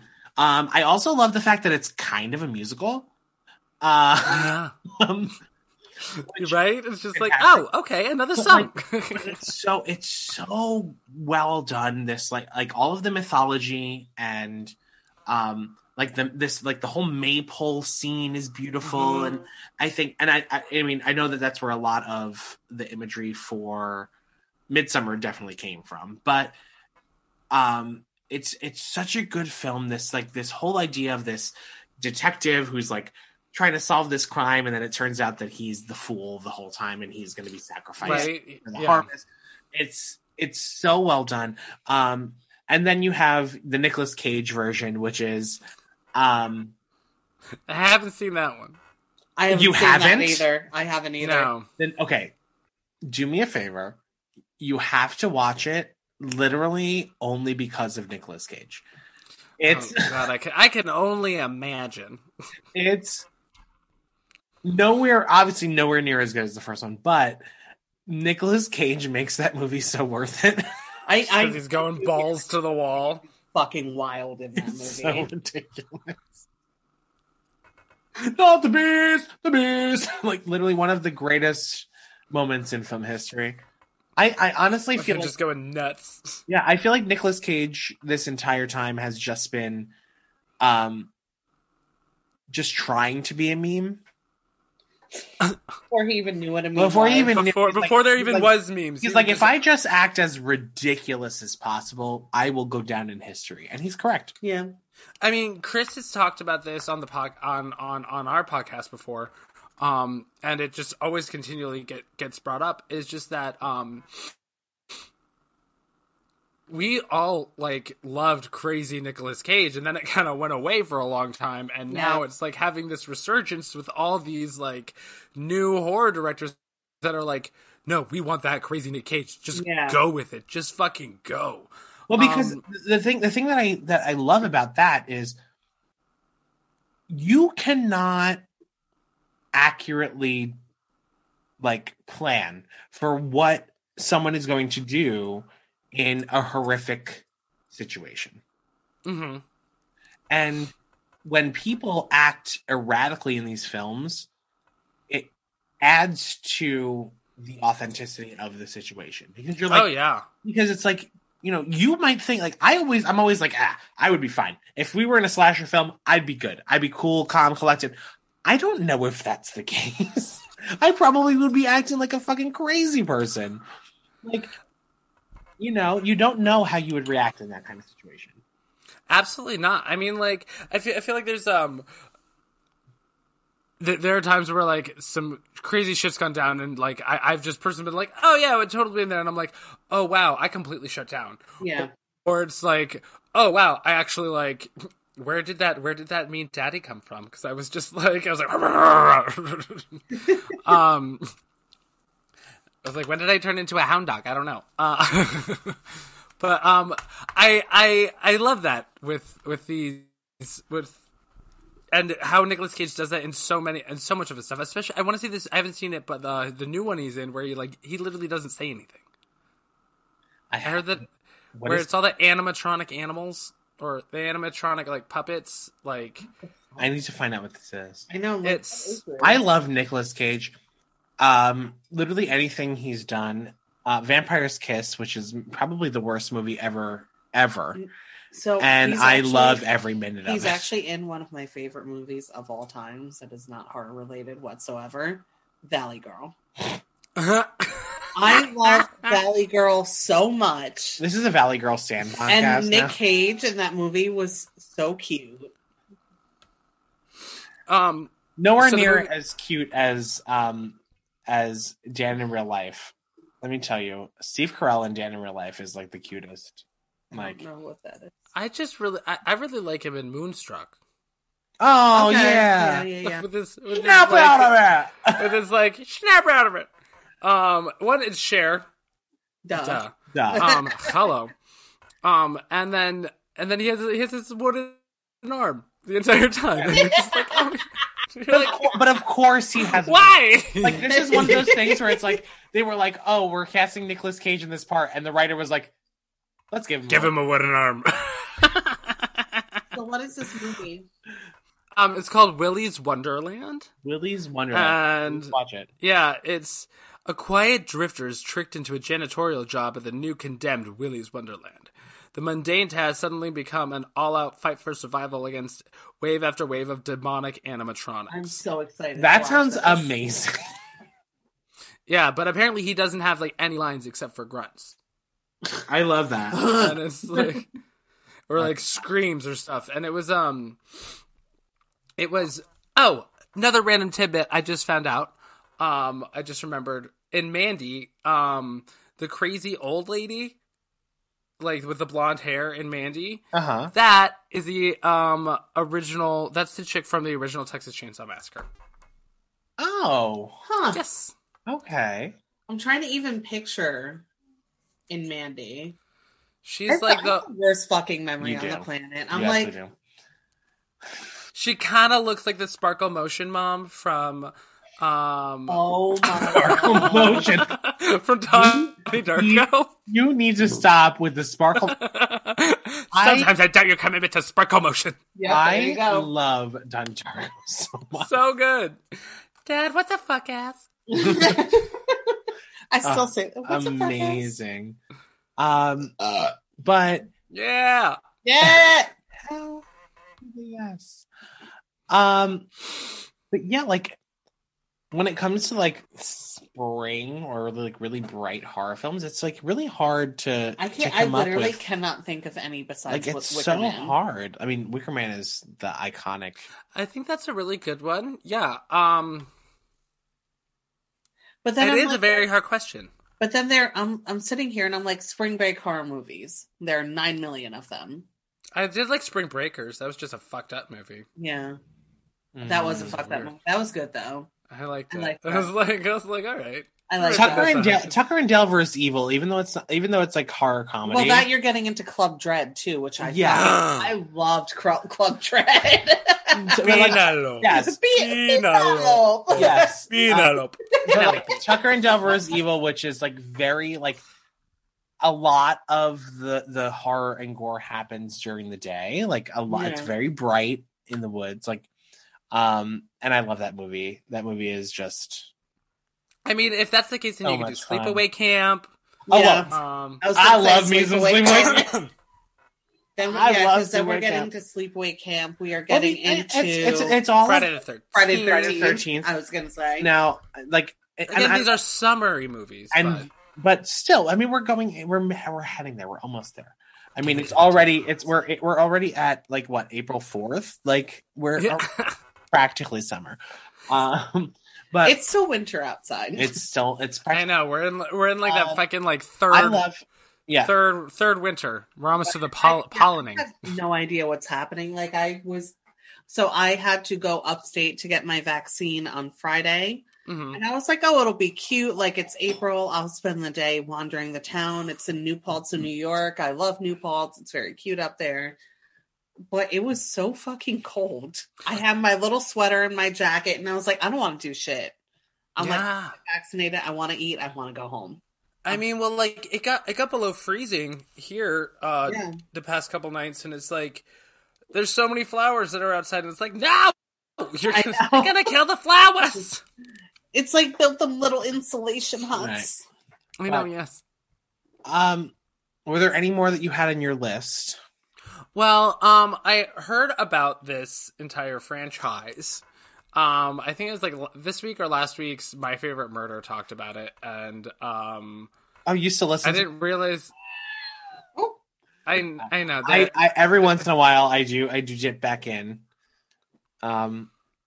I do love a Karen. They're definitely from LA.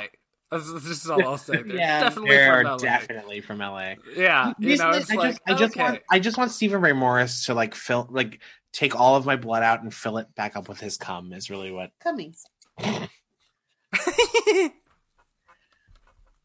So it'd be that and infiltrated with cat fur. Oh god! I mean, I'm already my entire apartment is already infiltrated with cat fur. So like. Stephen Ray Morris, if you're listening to this, you're not listening to this, but if you're listening to this, please come inside me. Okay. So what is the series you speak of? The Bunny Man. The Bunny Man is actually based off of a urban legend. I have heard of this. I have not. It started in like 2011, and it's all kind of about this bridge in this town, and there's like it's an escaped inmate, or it's all like this weird possible occulty stuff in the woods, and there's this guy, if you go by this bridge, he's gonna be this crazy escaped inmate is gonna chase you down in a bunny mask and like a furry head. Okay. So, but it's really kind of crazy because they're still making these fucking things. I mean, started should and like, they absolutely should. They're still there. They're still going. Yeah, there's the Bunny Man in 2011. There's the Bunny Man Massacre in 2014. Oh my god. Bunny Man Vengeance in 2017. Not the Vengeance. I know. There's Vengeance to do. There's been a few Bunny Mans actually, but then there's and then in 2021 there's supposed to be a new one that's coming out. Okay, all right. Well, so they're all pretty awful, but you know. I mean, but why not? But you know what? But see, this is the thing. I find that if we're going to talk about spring break movies, most of them are. Let's look at Piranha. Piranha. I never saw it, actually. I'm a piranha. I'm from the Amazon. Not that Piranha. Or like Jeepers Creepers. And that one's having. That is another spring break film, which I love. Jeepers Creepers. It is not a great film, but it is a good film. Yeah. And it is. I mean, and the second one's super gay. Yes. Super. Second one is super gay. I never watched the third one because I was like, "What?" Wait. And that's another one that's having a new one come out this year. I feel so dumb. Every 17 years. Wait, what? 13. Evil Dead. Duh. Spring break. That is okay. Yes, we love. I feel most definitely. Right now. That is my favorite movie of all time, and I'm like, especially the musical. I did go see the musical thrice. I like honestly, out of all of the horror musicals, which I appreciate and love, Evil Dead the musical is the one that one, has the best music. Two, has the best special effects. It was like because you had your first like 3 rows were the splatter zone. I never got splattered. They gave you ponchos. I tried because you were gonna get hit with blood and guts and gore. Like amazing, like so incredible. I tried and every time, and like the Deadite transformations, so good. Like I still want to know how they were able to do it so quickly. They had. It was so fast. They had masks they literally put on over their head. But the masks were good. Yeah, but it's form and put it on your head. Yes, well, but it is formed to your face. So what they on do, your face, it fits and it doesn't it's not too loose. It's not too sculpted, which is a lot of really fantastic. Yeah. I'm giving credit to the no, I know, but you're saying artists. You don't understand how it took 15 seconds. They literally popped it on their head and then they were gone. I'm saying that I'm amazed. No, you said you didn't understand how it took which is seconds. A way of saying that I'm amazed. I'm giving credit to the makeup artist. I'm trying to tell you how it works. It's not that difficult. She's not. That's what I'm putting down. I am trying to give credit to the makeup artist by being like, I'm so amazed. I know what you're trying to do, but don't say 15. Like, how do they do it in 15 seconds? Because this is very factual information. This is like watching a war movie with a veteran. Oh man! Well, that's not what's happening. I'm like, okay, I get it. It's a movie. So anyway. It was a live performance. But I think we're forgetting one of the most iconic horror spring films, April Fool's Day. Right. I've never seen that actually. So it's fun. There's a lot of gore. Right, yeah. It's a lot of gore. But at the end of the day, it doesn't actually make any sense. One? I'm sure they did. But April Fool's Day, there's a lot of gore. It's very fun slasher, but it actually doesn't. It's one of those films where it's at the end you're like, how did we get here? Yeah. But right, super fun and listen, if you're watching a slasher film just to be like, let's watch the deaths, which let's be honest is what most people do. Killer Unicorn. Then you watch Killer Unicorn, or April Fool's Day. Because I think that why not? Why not watch some nonsensical gore? Because let's be honest, one of my favorite slashers of all time is The Burning. Oh yeah, okay. I love The Burning, and a lot of people are like, "What's The Burning?" I'm like, The Burning is amazing. A lot of gore and a story that doesn't actually really make sense, but still fantastic. I have it on Blu-ray. I have it on Blu-ray. It just came on to Shudder. Did it? Yes. And there's also a new Creepshow. Season 2 of the new Creepshow started on Shudder. Yes, it did. And you should check it out because it has something to do with Evil Dead. One of the stories. Oh, we love that, and then we're super excited about the Evil Dead video game. Oh, I don't do video games. I play solitaire. I love video games. I'm definitely a gamer, but I'm so excited about the new Evil Dead video game. I used to play a lot more, and now I'm like, the controllers got too crazy. Yeah, I'm like, I don't know. I don't know what I'm buttons. Yeah, I was like, it just need go. And then back buttons. We're gonna have to make have to make a Twitch and live stream us playing Evil Dead. Someone give me a wheel and let me play Mario Kart. I mean, yeah, or something. I just want to fucking kill a hooker. I always love strangling the hookers. I know. I mean, Grand Theft Auto, that was a fun game. But yeah, my biggest thing was SSX Tricky. And that's yeah, snowboarding. Give me a racing game or something like that. That's as far as my brain could comprehend. I did fall. And again, I do like playing games. But with your emotions. There was a point in time. She loves head games. Where I was not sleeping because I was playing Mass Effect. What's that?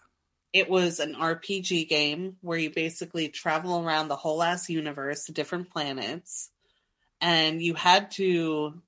It was a choose your choose your path type of story situation, and you can end up with different endings. So you had like a handful of different endings that you could choose, and each one involved like 10 hours plus of gameplay.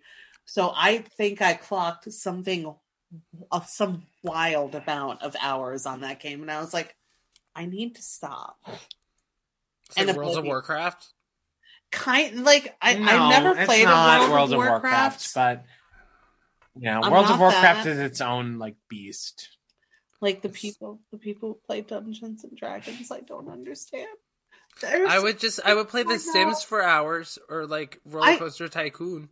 Yeah, I remember. I would lose sleep over that. The Sims have gotten even more wild. Yes, they have emotions now. They have emotions. I just I can't get into these There are things. certain things that they will not do if their emotions are not. I'll stab them at the level. I will put you in the pool and I will take out the ladder. Like, right? I gave you life. I could take it away. I used to make Black Widows all the time in The Sims, where I would they'd have a family and then their whole family would die, and they'd just keep building up their cemetery full of their dead husbands. It's great. Well, I was driving through I was helping my interior design friend with some work way out on the Jersey Shore, past Atlantic City. Oh shit. And some of those houses just look, I was like, these houses all just look like someone went crazy on The Sims and just didn't stop. It's Jersey. Have 20 million gold statues that wrap around and then put another layer on top and put another layer on top. And why are there just random rectangles on the side of your house for windows? I know. Okay. We can all see that. All those Jerseyans taste, they don't know her. No. They do not know her. They don't want her. They're nothing. Well, Maddie, we're reaching the end of our time together, but before you go... Because it's been a long ass It time. has. We took 2 pee breaks. We went on 90 tangents. And so many tangents. But before you go, I would really love if you could tell us a little bit about anything that you're currently working on. I know that you and Chris have been obviously doing your podcast, and he's been... taking interesting photos of you, especially the one of you in your Hannibal Lecter mask, which... That was so much fun. Slightly turned me on, I'm not going to lie. It was a good I got the hairline, so I was like, all right, let's do it. So, is there anything that you guys have in the works, or you have in the works, that we should look out for? Well, we just got merch for our podcast through Drag Queen Merch, which is super exciting. Nice. Our drag sister, designer Apostrophe, helped with all of that graphics for that. We have some exciting news happening, but we can't talk about it just yet. So Beautiful. Stay tuned. We will. Yeah, it's super exciting. Oh my god.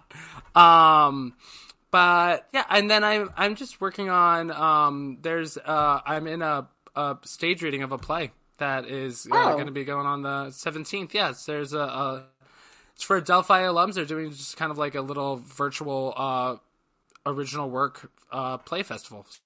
That's wonderful. Nice.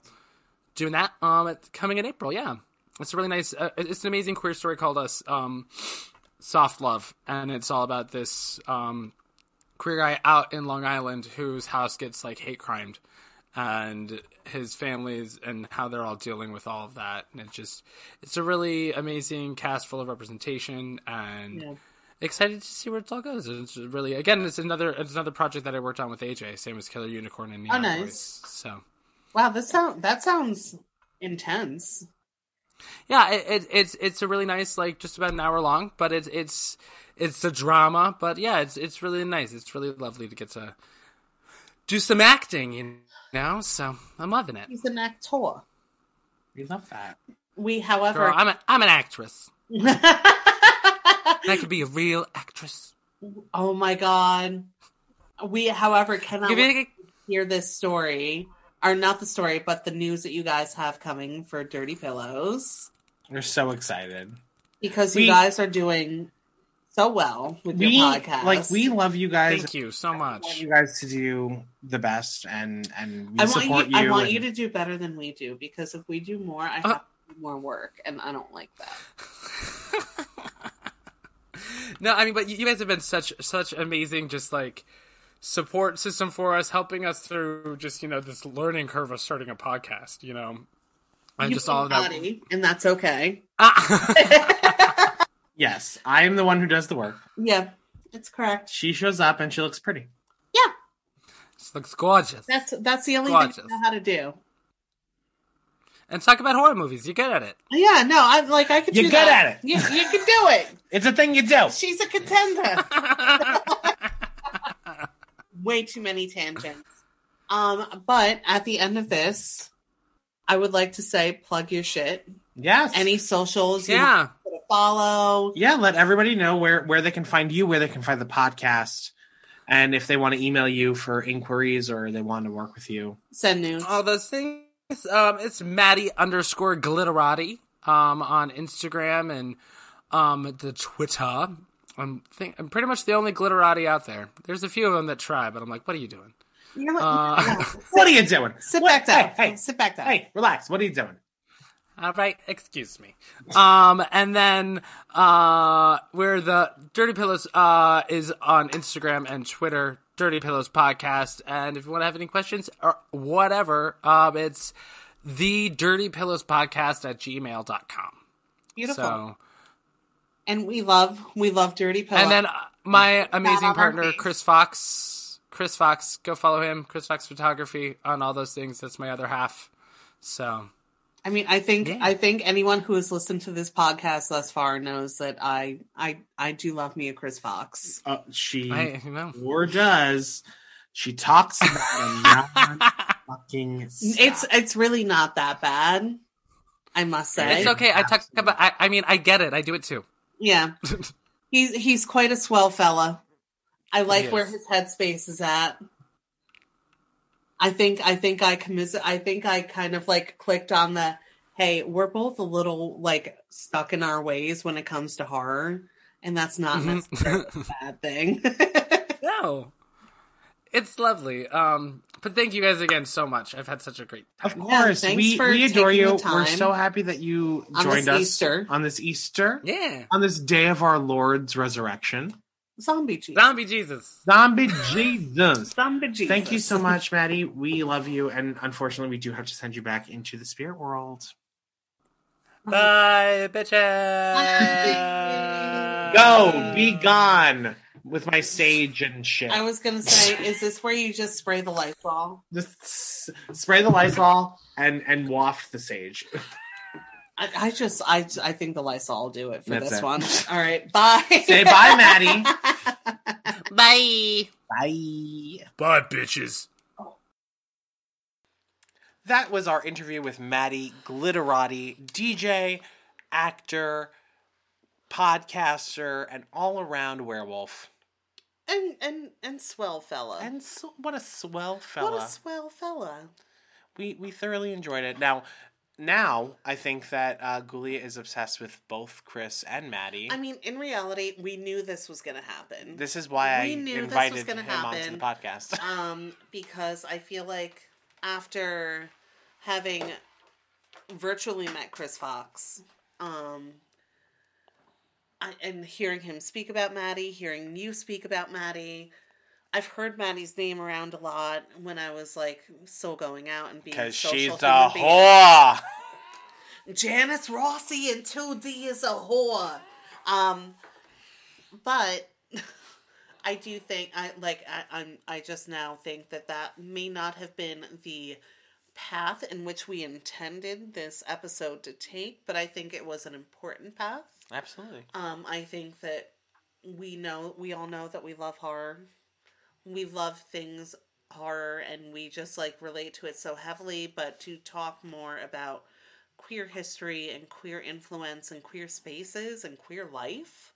It's important. It's so important, and it was a lovely interview. I felt great coming out of that conversation. It was a really, really good interview. And unfortunately for you, what? We have to do spoopy stuff before we wrap it up. This segment. So here it is. We didn't ask Maddie what he identified spoopy as. Stuff!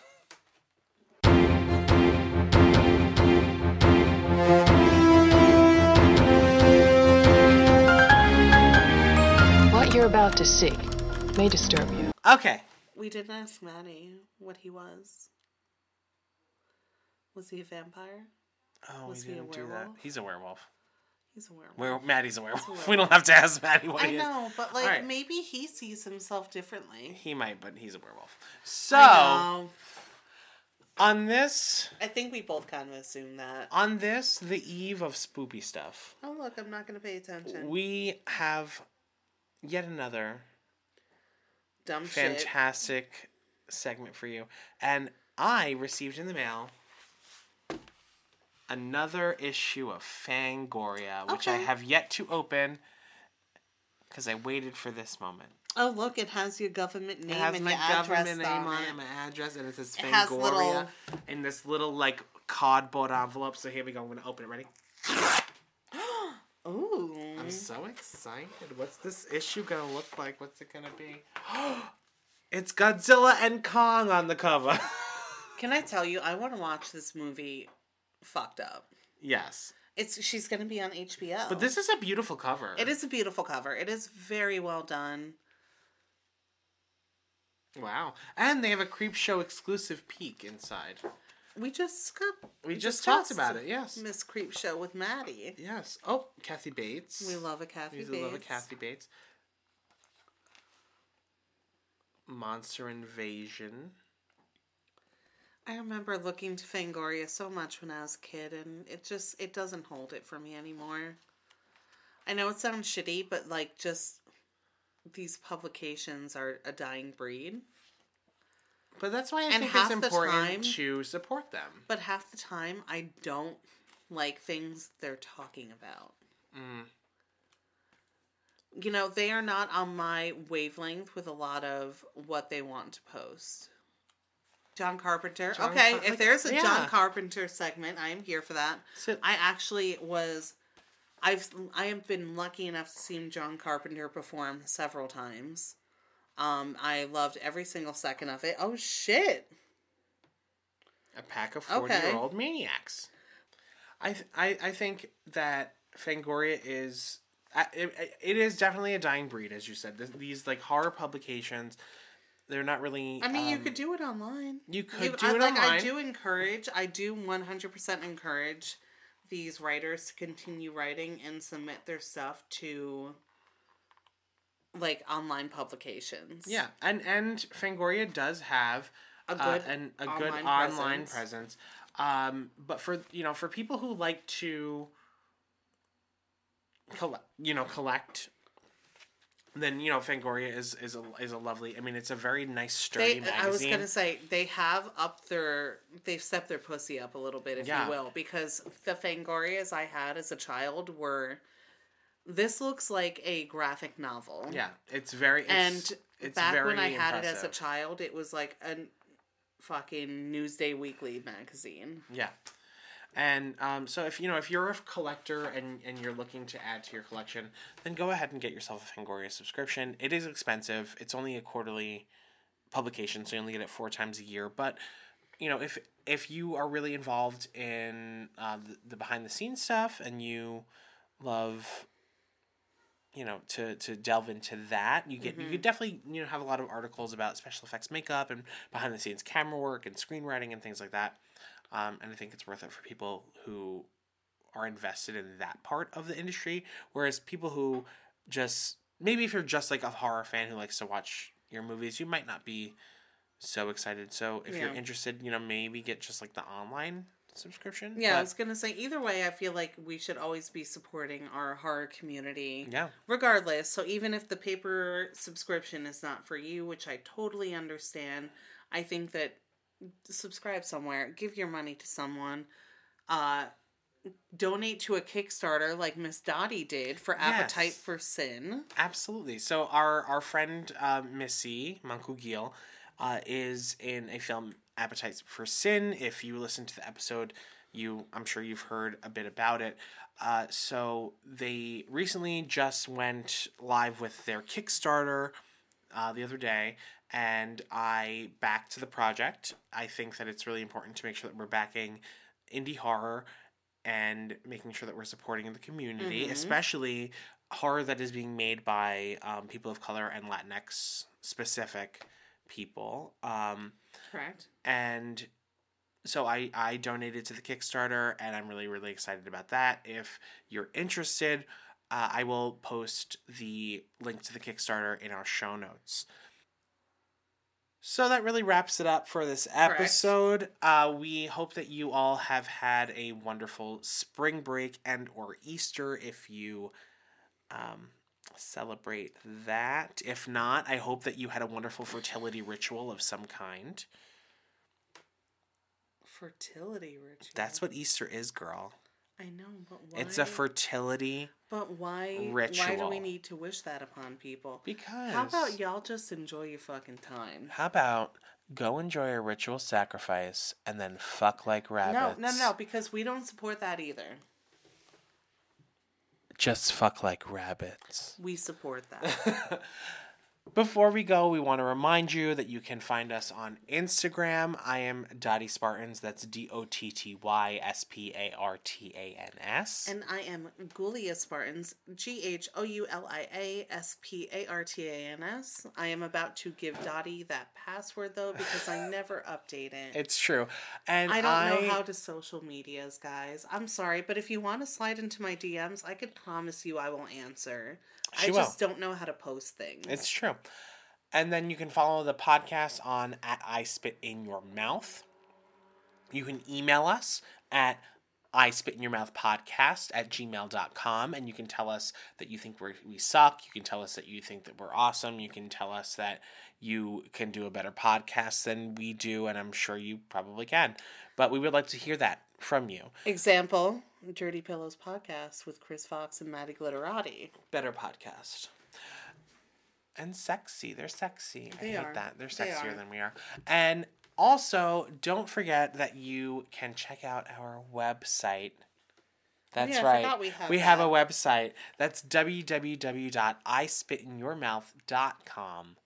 You can listen to our episodes as they release directly on the website.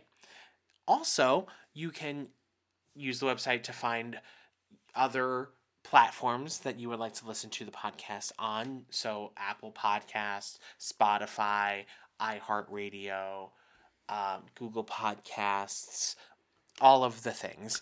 And also, you can contact us there as well. Basically, you have no excuse not to listen to us. Literally. So, make sure that you're checking that out. And if you are listening on Apple Podcasts, please make sure that you rate, review, and subscribe to review us anywhere and everywhere. Literally anywhere, but I don't think that other places really offer that function. But we could use a rate and review on Apple Podcasts. So, until next time, please make sure that you wash your hands. Wear a mask. Get vaccinated. Get vaccinated, bitches. Like, it has come, the time has come. The requirements have become so vast, and they will continue to open up. There is no excuse for you to not get vaccinated.